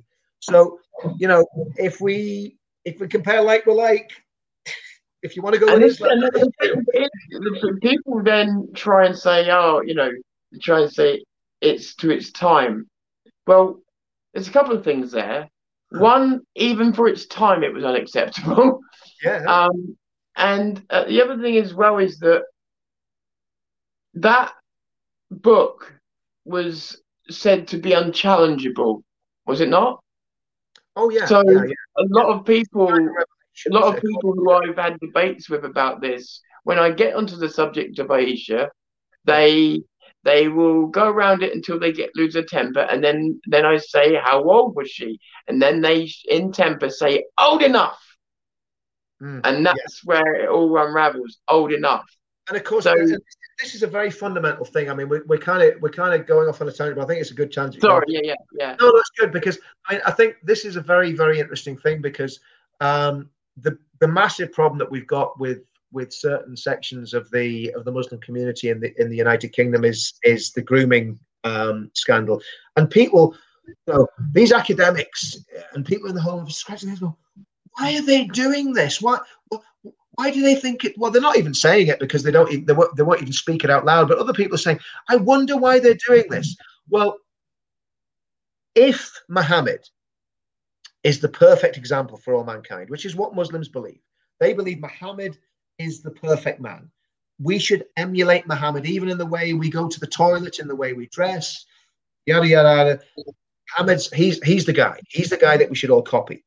So if Muhammad met Aisha when she was 6 and married her and consummated the marriage when she was 9 and dressed in her clothes, and Aisha's friends used to run away from Muhammad because they were scared of him.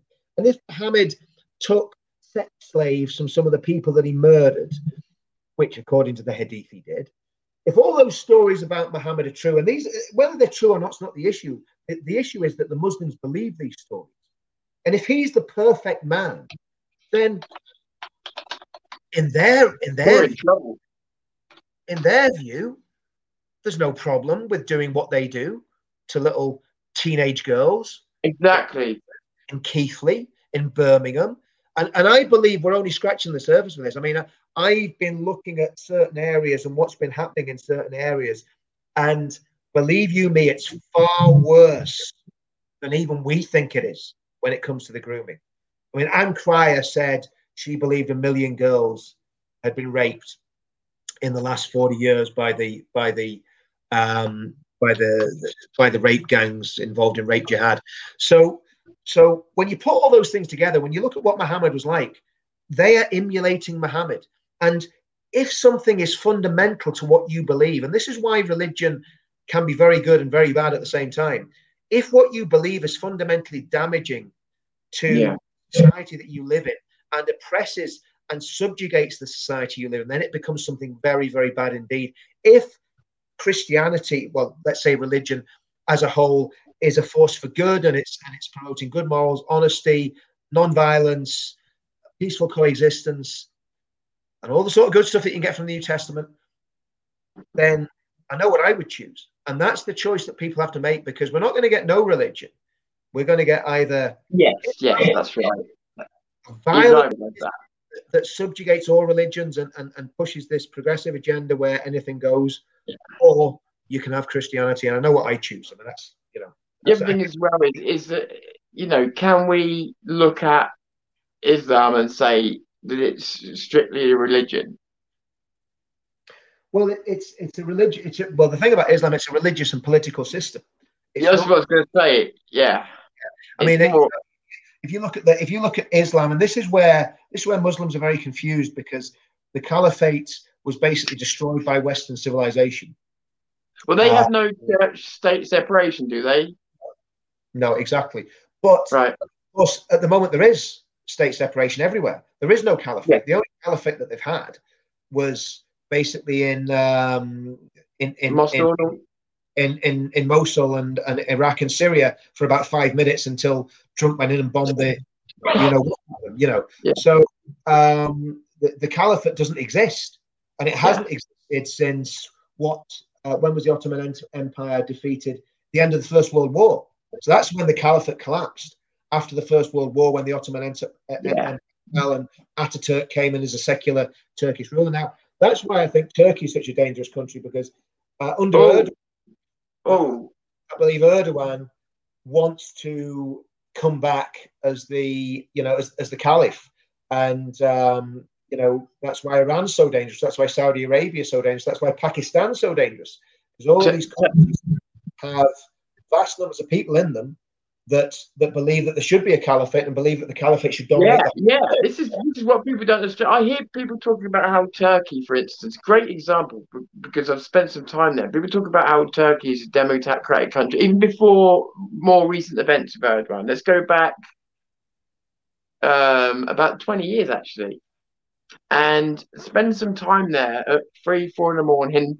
I was hanging around with people whose language I couldn't speak and going to these little places of theirs and talking to them. Yeah. And I remember I just got married, and the way the conversation opened up was I was like, I've just got married, guys. It's 3 in the morning. I've got to go. Yeah. And they were like, why? And I was like, because I just explained it, just got married. And obviously that's where the non-equality thing came in. Yeah. But the point of it was that Turkey's considered or talked about by Europe and everybody else like it's, or has been up until Erdogan more recently, has been talked about like it's a country that's so much more democracy than it is caliphate. When you talk to the people, it's bred out of them or into them, whichever way you look at it. So you could talk to a 16-year-old who's going for education in Turkey. And one thing I remember one of them told me was he said, please let everybody know when you go home, we're not all the same. We're not, and I felt really sorry for this kid because he wanted people to know. But I also saw what was waiting for him. What was waiting for him was a kind of training where in a few years' time, he will be stopping for every single one of those, what do they call it, where they play Muhammad's voice. He'll be stopping for every single one of those. And he'll be part of this. And the nightlife was violent. There was, it was just that a caliphate was already in it, what's the word, springing up. Yeah. Even then. Absolutely. And that's of course dangerous. Sponsored by by the Muslim Brotherhood, by the Saudis, and the interesting thing is, I mean, they all fight against each other anyway. But the point is, sorry, that's a more moderate country. Was the point? That's one of the ones considered to be more moderate. Yeah, and what's happening is that if you look at what's happening right the way through Africa now, I mean, there's a bloodbath going on in Africa at the minute, and nobody's talking about it. Yeah. Mozambique, I think 50 people were taken out of a village in Mozambique last week.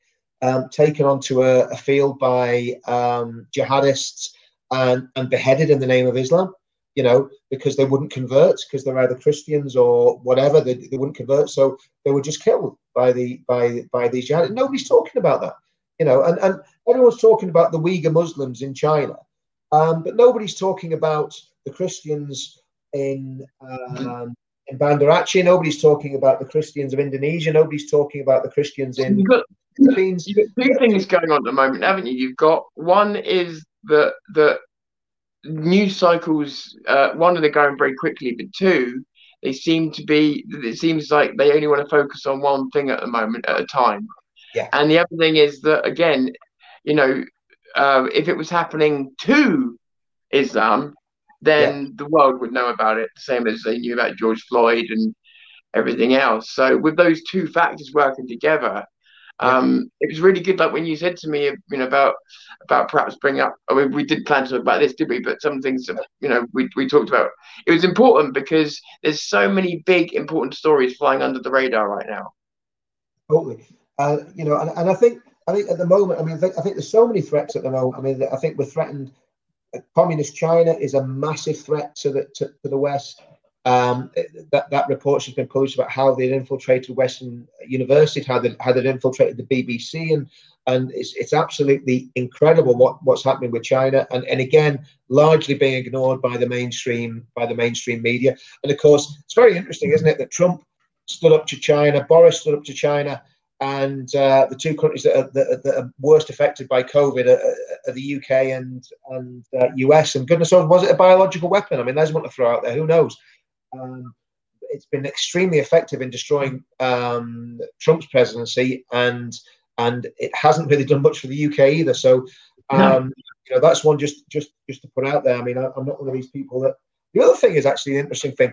I'd love to know where the COVID deniers get all their information from, because it's very interesting that the Chinese sit very, very happily with COVID deniers, because the Chinese don't want to be found out for what they did, which was basically leaking a virus from one of their weapons establishments. And it seems very, very convenient that the COVID deniers don't see anything wrong in COVID and don't believe it exists, when the reality is it does exist. It's killed a lot of people, and it came from China. It came from the communist. Yeah, I communist saw state somebody talking the other day, and It's God, conspiracy I wish theory on I it. could. The people that don't believe in COVID could be actually buying into a Yeah, Chinese yeah. conspiracy to cover up. I wish I could remember the person's name. I will look this up so I can try to send it to you. But they were talking about. They said it was. Oh, I'll tell you who it was. It was Brett Weinstein. He's doing these dark horse podcasts at the moment where they're trying to look at these issues, and I like his attitude. What he's saying is they're talking about things that where there's enough evidence to at least, let's say, make it worthwhile the conversation. Yeah. And so I like that premise. And he was saying that it very much looks like a lab leak. Yeah. And he said, but if it is a lab leak, then if there's blame to go around, that would then include China, America, the UK, and he named some other countries, because we're all working in that lab. Yeah. We're all working on the same things in these labs, which I actually didn't know at all. Well, I mean, So, Porton Down. Yes, Joe, and I am on VK, but I don't really use it at the moment. Porton Down is our weapons, biological weapons lab now. Of course, we don't manufacture them in a large scale. But the thing about biological weapons, you don't need to manufacture them on a large scale. You just need to have a little bit of stuff to cause a huge amount of damage. But obviously, Porton Down's reason to exist now is to find antidotes to these viruses. So, we've been messing about with this stuff since the Second World War, to be honest. And Porton Down's been there as long as I can remember. It was there when it was a military place when I was in the army, and people used to go there and get injected with all sorts of strange stuff. Oh, yeah. I mean, the stuff that you could buy years later that was in Portland Down, and that was incredible. Incredible. Yes, I think the organization has a lot to answer for as well. So there was one other thing we were going to cover, but obviously I know we've gone way over time. So I know that you're very, very busy. Would you like to leave it for another time? What was it, Tom? Just so we can. I can't pronounce his bloody name. That the guy that announced that Churchill was worse than the Nazis. Oh, Kahindie Andrews, the delightful. That's one. Thank you. Kahindie Andrews is a completely vile individual. I think we should start a campaign to defund Kahindie Andrews, and he should actually have to make reparation to all the people that he's upset with his rambling nonsense that he spewed out. He's the professor of Black Studies, I think, from Birmingham University. Richard, I'll be right back. Okay. Sorry, please keep talking. Sorry. No, sorry, Tom. Yeah. He's professor of African Studies, as far as I know, at Birmingham University. And the thing about Kahindie Andrews is he gets a platform. I mean, if there was a white supremacist that had the views that Kahindie Andrews had, he'd probably be in prison. It's as simple as that.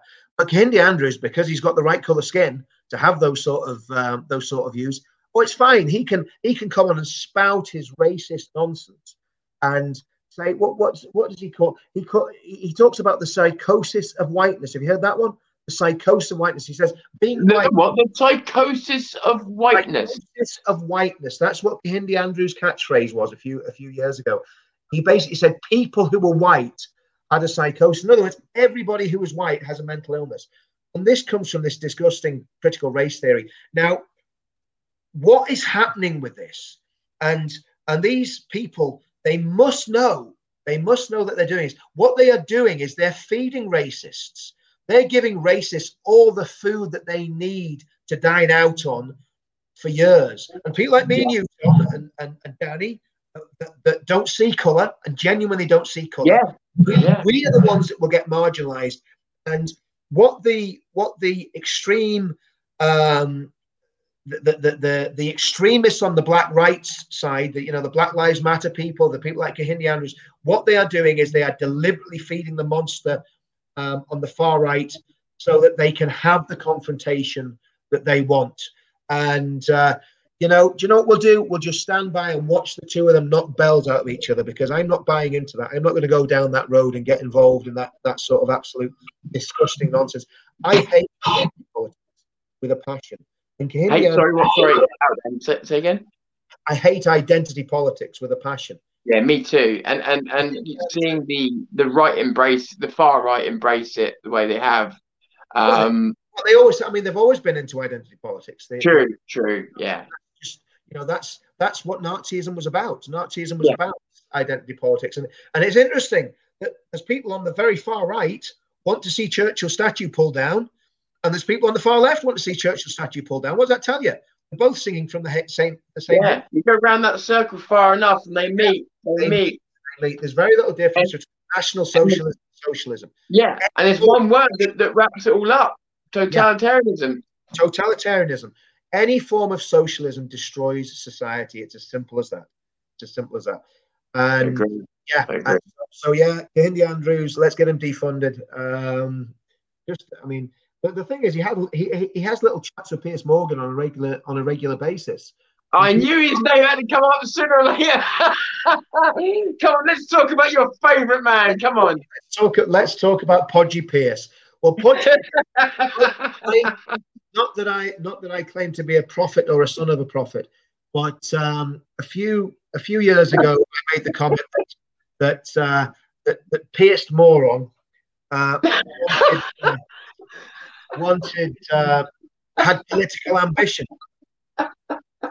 political ambition. And lo and behold, at the beginning of the year, I think Tom's just fallen off his chair. Lo and behold, at the beginning of the year, Pierce Moron basically announced that he's going to be Prime Minister. And he started a campaign, and the Daily Star picked it up, PM for PM. Now, I don't think that's a joke. I mean, I'm laughing about it, but I think... Yeah. And the scary thing is, I think Piers Morgan is deadly serious. And he is a populist. He jumps on any bandwagon that he thinks is going to get him applause. He's a bully. He's dangerous. I mean, some of the things. When did you say this was reported? Sorry. Pardon? When did you say you first heard this? Sorry. Oh well, I just made it up about 2 years ago. I just said Piers Morgan wants to be Prime Minister. I just said it on the live stream. I was just ranting, and I said, "Not my words. Piers Morgan's going to be Prime Minister one day, or he's going to try to be Prime Minister." And I think we need to do everything we can in our power to stop him becoming Prime Minister, because I think it would be a complete catastrophe for the country. Personally, I think he's either going to join the Labour Party and become leader of the Labour Party when Keir Starmer drastically fails, or he'll start some sort of new, supposedly middle of the road anti-woke party. But it won't be. It'll be a progressive party. It'd be like Blair. It'd be like Blair on steroids. And a fat podgy version. Yeah. I mean, all those was it GMTV does or whatever? Good Morning Britain or something like that, isn't it? Yeah, it's one of those. It's very interesting to compile those to see how many, because obviously the big stick is that he loses his rag with people. We get it, but it'd be interesting to see how many of those he's lost his rag with people on things that he's completely contradicted the last time he's lost his rag. Oh, sure. I'd be interested to know how many of those things that there are. I bet there's a lot. Yeah, I mean, I thought when Tommy went on, Tommy made absolute mincemeat of him. I mean, Yes, it was brilliant. Tommy was waving the Quran above his head, saying, "This is a cursed book. This is a cursed book." And Morgan's reaction was like he was holding a baby in one hand, and I think Piers Morgan saw himself in an orange boiler suit, had his knife round his throat, and of course Tommy doesn't care about that sort of stuff, so Tommy just cracked on. Absolutely. I thought that was quite entertaining. It was. It was. The only other person that's entertained me talking to Piers Morgan was Ben Shapiro, and he made sure he brought a copy of the American Constitution for him. Yes. Ben Shapiro. And I tell you who else made mincemeat of him. That rapper, was it Stormzy? Is it Stormzy? Is he the? No, it wasn't. I'm not very good with there was rapper, right? And I can't remember what his name was. I don't think. I know that name. But anyway, he was like, Tiny someone or other, isn't it? I don't know. Anyway, I don't know. Needless to say, I don't know too much about rap culture. But But he made absolute mincemeat of Piers Morgan as well, which was superb. Piers Morgan was trying to draw him on the Black Lives Matter debate, and he's like, "Listen, mate, I just want to play my music. Just chill out. Just don't worry about it." Fair play. Very, very good. But I like people who do that. They just take the whole argument away. Just take the whole argument away completely. And I'd have him by the throat, and I'd be probably, arrested for. Well, I feel sort of ashamed of myself because I've just come into contact in terms of reading material and stuff like that with a guy called Thomas Sowell in the last, I don't know, few weeks. Okay. And I remember mentioning it to Danny Rosk, and he went, "You don't know who this is? What's wrong, you man?" And he's right, absolutely. If any of you haven't checked this guy out, he's so spot on. He's so, and I don't just mean he's got opinions about Black Lives Matter and stuff like that. He really goes down and breaks it down from a historical point of view, and it's very, very. Like I keep saying Richard, and the thing I keep wanting to do in America, I think where they're that little bit further down the road. You've got a lot of people in America, but where you could say, I could easily go and pick videos off the internet now and find just as many people in America, black people, who would slag off Black Lives Matter, who would support them. Whereas in Britain, I don't think we've quite got there yet. I think we need to show people where people are at in America, and why. I mean, well, that's where like Danny. When you look at what Danny's doing. Danny Roscoe, I mean, it's superb and it's very brave. It's like, it's like when I stand and talk about, I don't know, the IRA or Islam or, white supremacists or black supremacists, there's a risk involved in all of that. But you've just got to say what you believe, haven't you? And if people don't like it, it's tough, I mean, at the end of the day. It's brave, but it's frustrating. It's frustrating because it's frustrating that he has to take that risk. When obviously we want to share it, and he has to take that risk. But obviously, I know, Danny. Sorry, I know you're in the chat, so I'm not talking about you. But but at the same time, I know he's prepared to take that risk. But I absolutely believe in it in what he's doing, because I mean, one of the very things that you'd be doing is opening the door for us finally to have a movement where we don't need to ask people of a certain ethnicity to come anymore. They'll just turn up, and totally.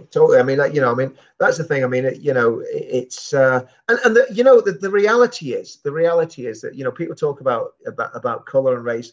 And the reality is everyone has prejudice. Like everybody.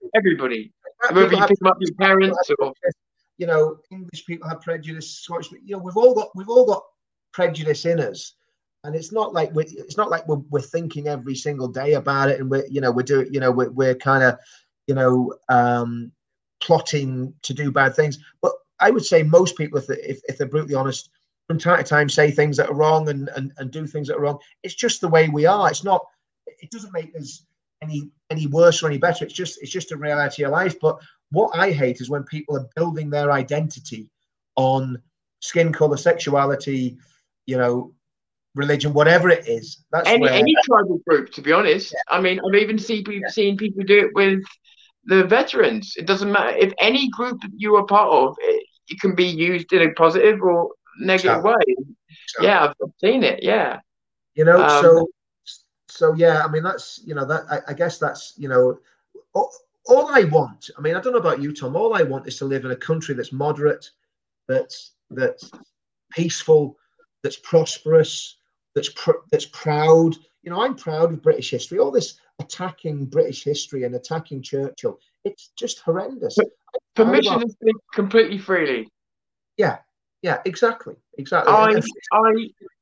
I want us to live in a country where we realise that at least 1,000 years of blood have been spilt for us to be here. What I'd like is some flipping gratitude. Yeah. From all of the generations that are alive now to enjoy it. Yeah. I'd like there to be so much more gratitude. I'd like there to be an end to this. Look, the idea that this new idea that borders create wars, absolute stupidity. All of this socialist stuff. I want us to reject it en masse. The border down the Irish Sea might create a war if they don't sort it out. Yeah, well, that's true. That's true. But I want them. All those guys that were saying no more borders 2 years ago, saying, for goodness sake, close the borders, we don't COVID getting in. You know what I mean? I know. That's the funniest thing. There's like people keep telling me I'm not going to get out of the country at the moment. I said, I bet I would if I was on a dinghy. Exactly. Sorry. But no, that's all. All I want's a peaceful country where my kids and my grandkids. And I want the union. I want the union. The union's vital. I mean, if Northern Ireland is put, if the loyalist people in Northern Ireland are pushed, they will go, and it will not be nice. I mean, it'll not be. I mean, it'll make anything that people have seen in England in the past few years look like an absolute tea party. You've not see when it gets bad over here. You know, you don't. I mean, I don't want that. I want to see a peaceful, a peaceful democratic movement to change the thing and to win people's hearts and minds, and to challenge the Republican narrative and the lies that the nationalists and the IRA are telling, and also the Scottish nationalists. But if Northern Ireland gets pushed, it could get very, very nasty very quickly, and that's what I'm worried about at the minute. So I would like to see something similar to the separation between church and state, between church ideology and learning institutions and places like that. The reason being is that the freedom of religion has meant that we now can't exclusively teach our religion in our schools and stuff. So therefore, that's not something we're going to be. So what I would like is for none of it gets taught in schools. No creationist stuff in school. If we're gonna go down this path, rather than having catering for Muslim and other religions as well, rather than catering for all that and having a country where it's multiple countries inside a country. It's like a China doll of cultures. That it's not multiculturalism. It's just, I don't even know what the word is for it, really. It's segregation in a way. It's absolutely segregation, and that's what's so dangerous. I mean, one of the big things that we don't talk about much anymore, and we should be able to talk about it, is the issue of mass Muslim immigration into the country. And I've always said I don't really have too much problem with people coming from even Eastern Europe if they share our values and they want to integrate and they want to be part of our community. I don't really have too much of a problem with that. I have a problem if they're just coming here to take advantage of our goodwill and take all our money and then scamper off home.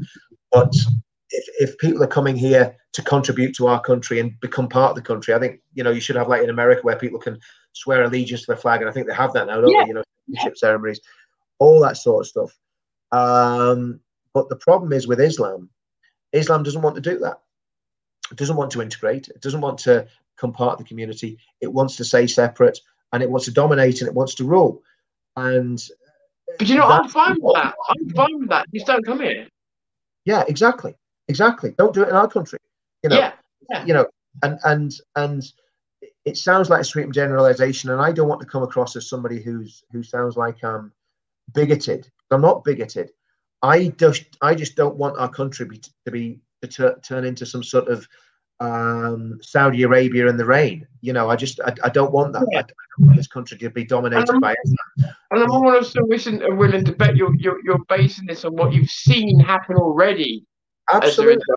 And what I've experienced when I was a youngster. Again, I mean, before I came to Northern Ireland, I lived in a town that was dominated. Not dominated, but had a high Muslim population, a Pakistani Muslim population. And the only set of people, the only group of people that I had problems with growing up, and believe you me, I didn't instigate those problems, were Pakistani Muslims in the school that I went to. And that was when I first started looking at Islam and realizing that Islam, there's something not right about this. There's something very, very sinister about this. And I believe Islam is a sinister religion. I believe it's a very, very sinister. Taqiyya is a good example of that sinister nature. See, Jim just said that they want us to submit. Am I right in saying that? Is it the word Islam or is one? It means submit, doesn't it? Yeah, they say it means peace, but it doesn't mean peace. It means submission. It doesn't. Yeah, yeah. Submission, you know, and it's I mean, it's absolutely, Tony. It doesn't belong in the West. What do we do? The problem we've got is this, right? What do we do about it? And no government and no political party is looking at this apart from Anne-Marie's with For Britain. What do we do about however many million Muslims there are in the country now? Maybe 8, 9 million. I don't know. I mean, who knows how many Muslims are? Yeah, I mean, last time I looked, they were at something like 5%, and that was 2011 figures. So it's probably double. Yeah. Probably double. So what do you do when 5 or 10% of your population, the vast majority of the men in that group don't want to properly integrate? They have an elitist, misogynistic, supremacist mentality. What do you do? What do we do as a country without something horrific happening? How do we combat that? Yeah, this is a question I'm just putting the question out there, Tom. I don't know what we do about it. Well, this is a question I said before. I said, if you imagine, let's imagine there's 6 people in a room, plus a 7th with a gun, perhaps, right? And this guy puts a gun to our head, and let's say there's a leftist there. I'm not going to pick the people; it doesn't matter. Just people who fundamentally disagree. Yeah. And I think we could say that for certain people that gun would be a motivator, and also that rationalism would shine through, and one way or another, people would reach some kind of consensus. But what do you do when? And let's say the state of the world was at fate. You couldn't leave this room without it being unresolved. So let's say you've got some radical Marxists, and they just, what it's like trying to sit down and have a rational conversation with them. So what happens in that situation? How do you fix the world's problems with these people without using violence? How do you get around that table, and then how do you make it work? It's I can't answer it. I can't either, Tom. And it's. I want to.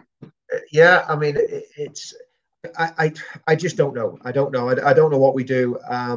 And I used to think, if we got some sort of political power, we could basically clip the wings of Islam and basically stop, ban the burqa and, stop mosques opening and all that sort of thing. But I just don't see any will for that. And again, the British people have got to sleep. They were waking up to the dangers of Islam. And this is again where I find the far right so insidious, the white supremacist, racist far right so insidious, because they're not really against Islam. They and that's why they don't get banned from any channels, because they don't have the real elephant in the room. They'll speak about skin color or ethnicity. Anyway, they don't speak about the elephant in the room, which is this terrible, dangerous religion that's causing all sorts of problems. And of course, Hitler himself thought Islam was great. He thought it was a great thing. Whereas Churchill, from my understanding, thought it was I can't remember the exact quote, but it's pretty bad. Yeah, he wasn't. Yeah, I know what you're saying. I can't remember. I remember that guy. What do they call the guy that stood on the steps of the council building and got arrested for reading the words of Churchill? Do you remember that? Yes. The Liberty Party. Do you remember the guy's name? I can't remember. But anyway, and everybody's gone very quiet about Islam. I was watching even what do they call him? Todd Little and the other guy, Brendan O'Neill, was saying, "Oh well, Islam's not really that bad," I'm going, what are you guys on? What are you talking about? Why have you caved in? And you just wonder what sort of pressure the intelligentsia are coming under. They know if they speak about Islam, they'll lose a chance. If I lost my channel tomorrow, it doesn't bother me in the least. At the end of the day, and forget about everything. So yeah, I mean, I don't know, Tom. I mean, it's a big problem to me. I'm living out in a place that is it's a forest right on the edge of the New Forest. It's in the sticks, And so I remember Tommy saying a long time ago, if you're out in the sticks with your middle class and your little private estates, or if you're just out in the rural areas, it may take longer to come to you, but it's coming. Mm. And I've seen evidence suggest that that's true, but I'm not going to go into that yet because until I can back that up. But what I will say is, up the road there's only, if I was to say 12 businesses, I may be overcounting them. And in the last 3 years, Muslims have taken over probably a quarter or more of those businesses. Now, obviously, they're very polite and friendly at the moment, but the point, and again, I hate to brandish everybody with the same brush. So I am being careful, but the question I asked myself straight away, with just putting aside all of the other things I've seen, is if anybody wanted to integrate with, why is it every area that you move into you feel the need to control, to take over, to have every business? It's not just that, Tom. I mean, I've been looking into a grooming scandal in a certain area of the country, Right. and in that area of the country, 40% of the Muslim men were involved in the rape of children in that How particular. many? What was it again? 40%, 40% of the Muslim community were involved in Disgusting. the rape of children, and when you know who some of these people are, and then you walk into their takeaways and they're smiling and they're laughing and they're cooking you food, and being very friendly and being very anglicized, and they're putting poppies on their Facebook pages, but you know that they've been involved in the mass. That is sinister.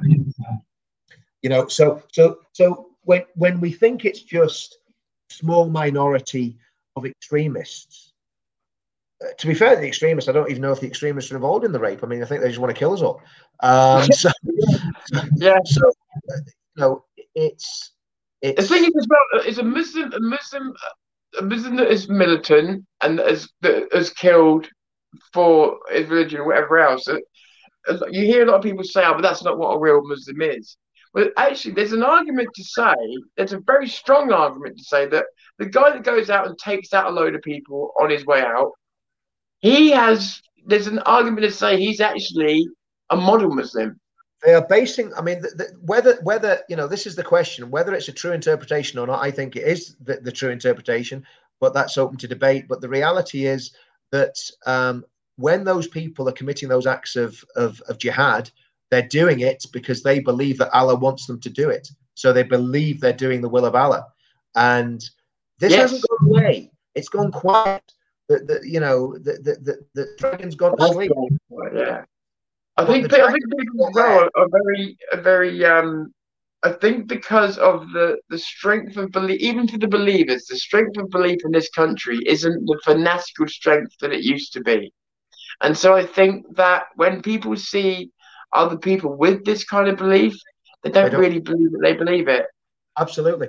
They don't. They don't understand it. And I mean, when the reason that I understand it is because I've seen it, in Northern Ireland. I mean, at the end of the day, I know, when I was very fervently involved in Christianity, thankfully, there's nothing in Christianity that would allow. That's why it's a very safe religion. There's nothing that would allow you. It'd be very difficult to justify going and murdering someone in the name of Jesus.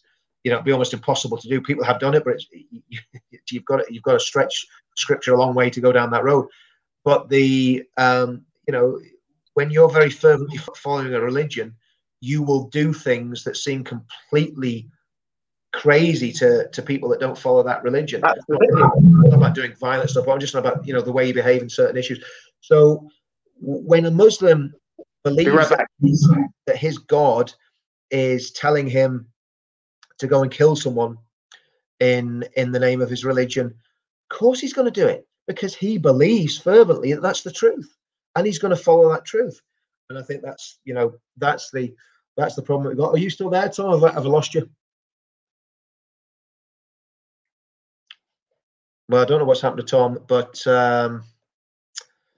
yeah, It's been good chatting to everyone on Tom's channel tonight, and Tom has completely disappeared, so I'm left on my own with this. But I think we've covered just about every single issue that we were going to cover. So I will take my. Are we back, Tom?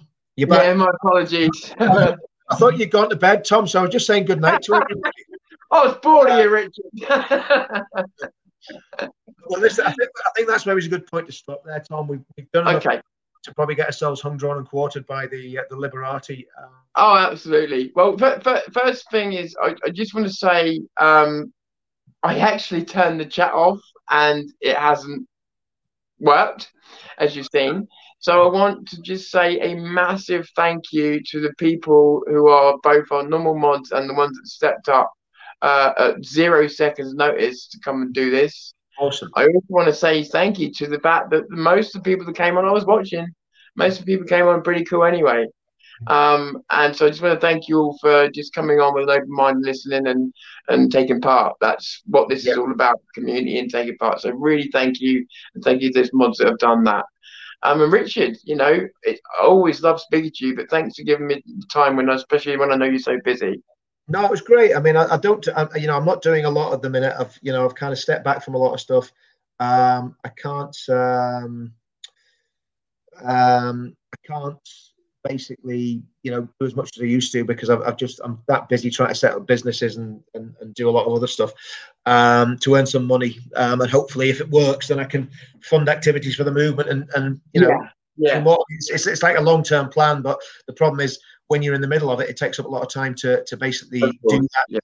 And we've just got to keep fighting the good fight, Tom. And the reality is, we were talking earlier about if nobody's standing with us, we'll stand on our own. And I think we've got to be like that. We've got to say, "Here I stand. I can do no other." Because what we believe is right.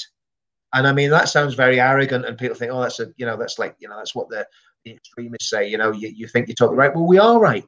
And we stand for common decency and a moderate, good, patriotic United Kingdom that loves the country and wants to live in peace and wants to prosper and wants to do business and do well around the world. And sitting on the fence isn't a morally righteous place to be, like people pretend. It really isn't. And it's people like yourself and, say, Danny Roscoe that's made me realise it's okay to actually believe like this, to think like this, and to say, no, I am right. And it's okay to say that. And I do want to say to people as well, please keep going over, give Danny Roscoe support, because obviously the bigger these channels get, the more effect we can have. And Richard's channel is in the description and underneath the video today. Please go. If you go into the amount of subscription Richard has, very respectable amount of subscriptions, but for the work that he's done and the orator that he is, it's disgraceful that there's not more people on this channel. So please go over and give Richard a sub, because he does some of the most amazing work in the movement. So please go and recognize him and do that. And just follow these people. Yeah, well, again, thanks, Tom, for giving me the opportunity to come on and just share, particularly about Northern Ireland, because I'm very concerned about the situation here at the minute. And we do need the support of English patriots, and I mean boots on the ground outside these treacherous Tory MPs, constituency offices. Whatever we can do peacefully. I don't want anyone to do anything peaceful, but civil disobedience. We've got to step it up on the civil disobedience, because I think we've been a little bit scared of getting arrested. And if you get arrested for carrying out a peaceful protest, trying to save the UK, well, so be it. I mean, at the end of the day, I don't want to get arrested or go to prison or get a criminal record. But the bottom line is, if that's what's happening in our country, and we've got to stand up and make noise, and that becomes crime, well, then we'll just have to take that on the chin. And it's like you said to Danny when I was on his channel, and I got myself a little bit wound up, and I just said, you're scared of getting arrested. Not to him, because obviously he's not, but you're scared of getting arrested. We're all scared. We are all scared, but there's a difference. It's like, if you know that you're right and you know that something's wrong, how far are you going to prepared to stand up for it? And I don't mean committing violence against other people. No. It's allowing someone to commit it against you and put you in a cell when you know that you're right. Absolutely. You know? Totally, Tom. And I mean, I remember the first time I came to England to do a demonstration in September 2017, and I met a lot, people I met then that been in touch with ever since. And I remember sitting at Gatwick Airport after I'd made one of my speeches outside Downing Street, and I remember sitting in the airport thinking, well, that's my life changed forever now, and I was totally right. It had changed forever, And but somebody's got to stand up and do this, and I'm not doing this. Believe you me, this is costly. This cost you a lot. And I'm not doing this for self-gratification or for self-promotion. I'm doing this because it's the right thing to do. And Richard, to be honest, I could do without doing it because it's you get that much grief, from all sorts of different sources that it's very. So very, people trust you and they know that you've been around the movement a lot. So would you just reiterate that it does cost money? As in, when I say cost money, I mean it out of your own pocket. And it does take time, and it is hard work. It costs money. It costs you your reputation. You get slandered. You get grief from, threats and all sorts of stuff. And Right. Yeah, and you also get noticed by the police as well. And I mean, at the end of the day, I'd lived the life of a model citizen for 20 years. I hadn't even been, I think the last time I got trouble with the police was like when I was 24 or something. I mean, like, I hadn't been, just been living a good life and basically, trying to make money for my family. And the reality is that we've been pushed because of what's happened in the country. And thankfully, but we've had some great victories, I mean, Brexit was a great victory. Oh, Brexit, absolutely. Victory. And I believe when we were doing those demonstrations, the state took notice. Yes, I believe it was the movement was to a great deal destroyed by the state and by lots of different forces. But we've made some big progress and we don't give up on it. We keep going, but we maybe keep going in slightly different ways. There's times when it's right to be quiet and it's right to plan and to try and build business and get finance and make it so that it's. Because one of the problems is you put loads of energy into doing something really quickly, and you run out of energy, and you run out of money, and you run out of time, and you're literally left, completely destroyed on so many levels.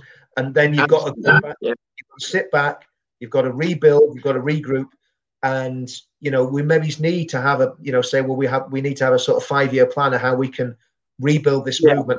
I know time's short, and I know there's a sense of urgency, but we also need to strategically plan. We do, and how we get our way of thinking into the mainstream, because the far left and the far right are never going to be mainstream, right? They're always going to be on the margins. But what we believe is actually right. So how do we get that? What we believe has been pushed on the margins, but it should have been pushed on the margins because it's very, very good. So we need to get that mainstream. We need to have a voice for the working class people of the UK. I'm hoping we're going to have some kind of right-wing media sooner rather than later that can hold its own against the big tech. Can I just pick up a point here very quickly before we wrap up? I see Danny's going to be speaking in Swansea on the 27th as a counter demo to BLM.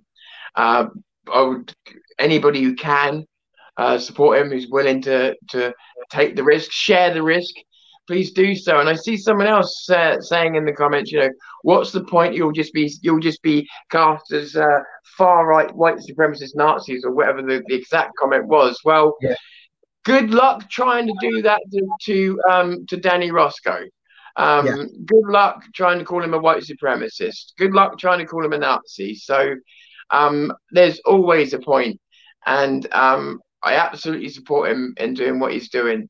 And if they want to try and paint Danny Roscoe as a white supremacist, we can all fall around laughing afterwards. So that's brilliant, So that's actually how they could call Danny.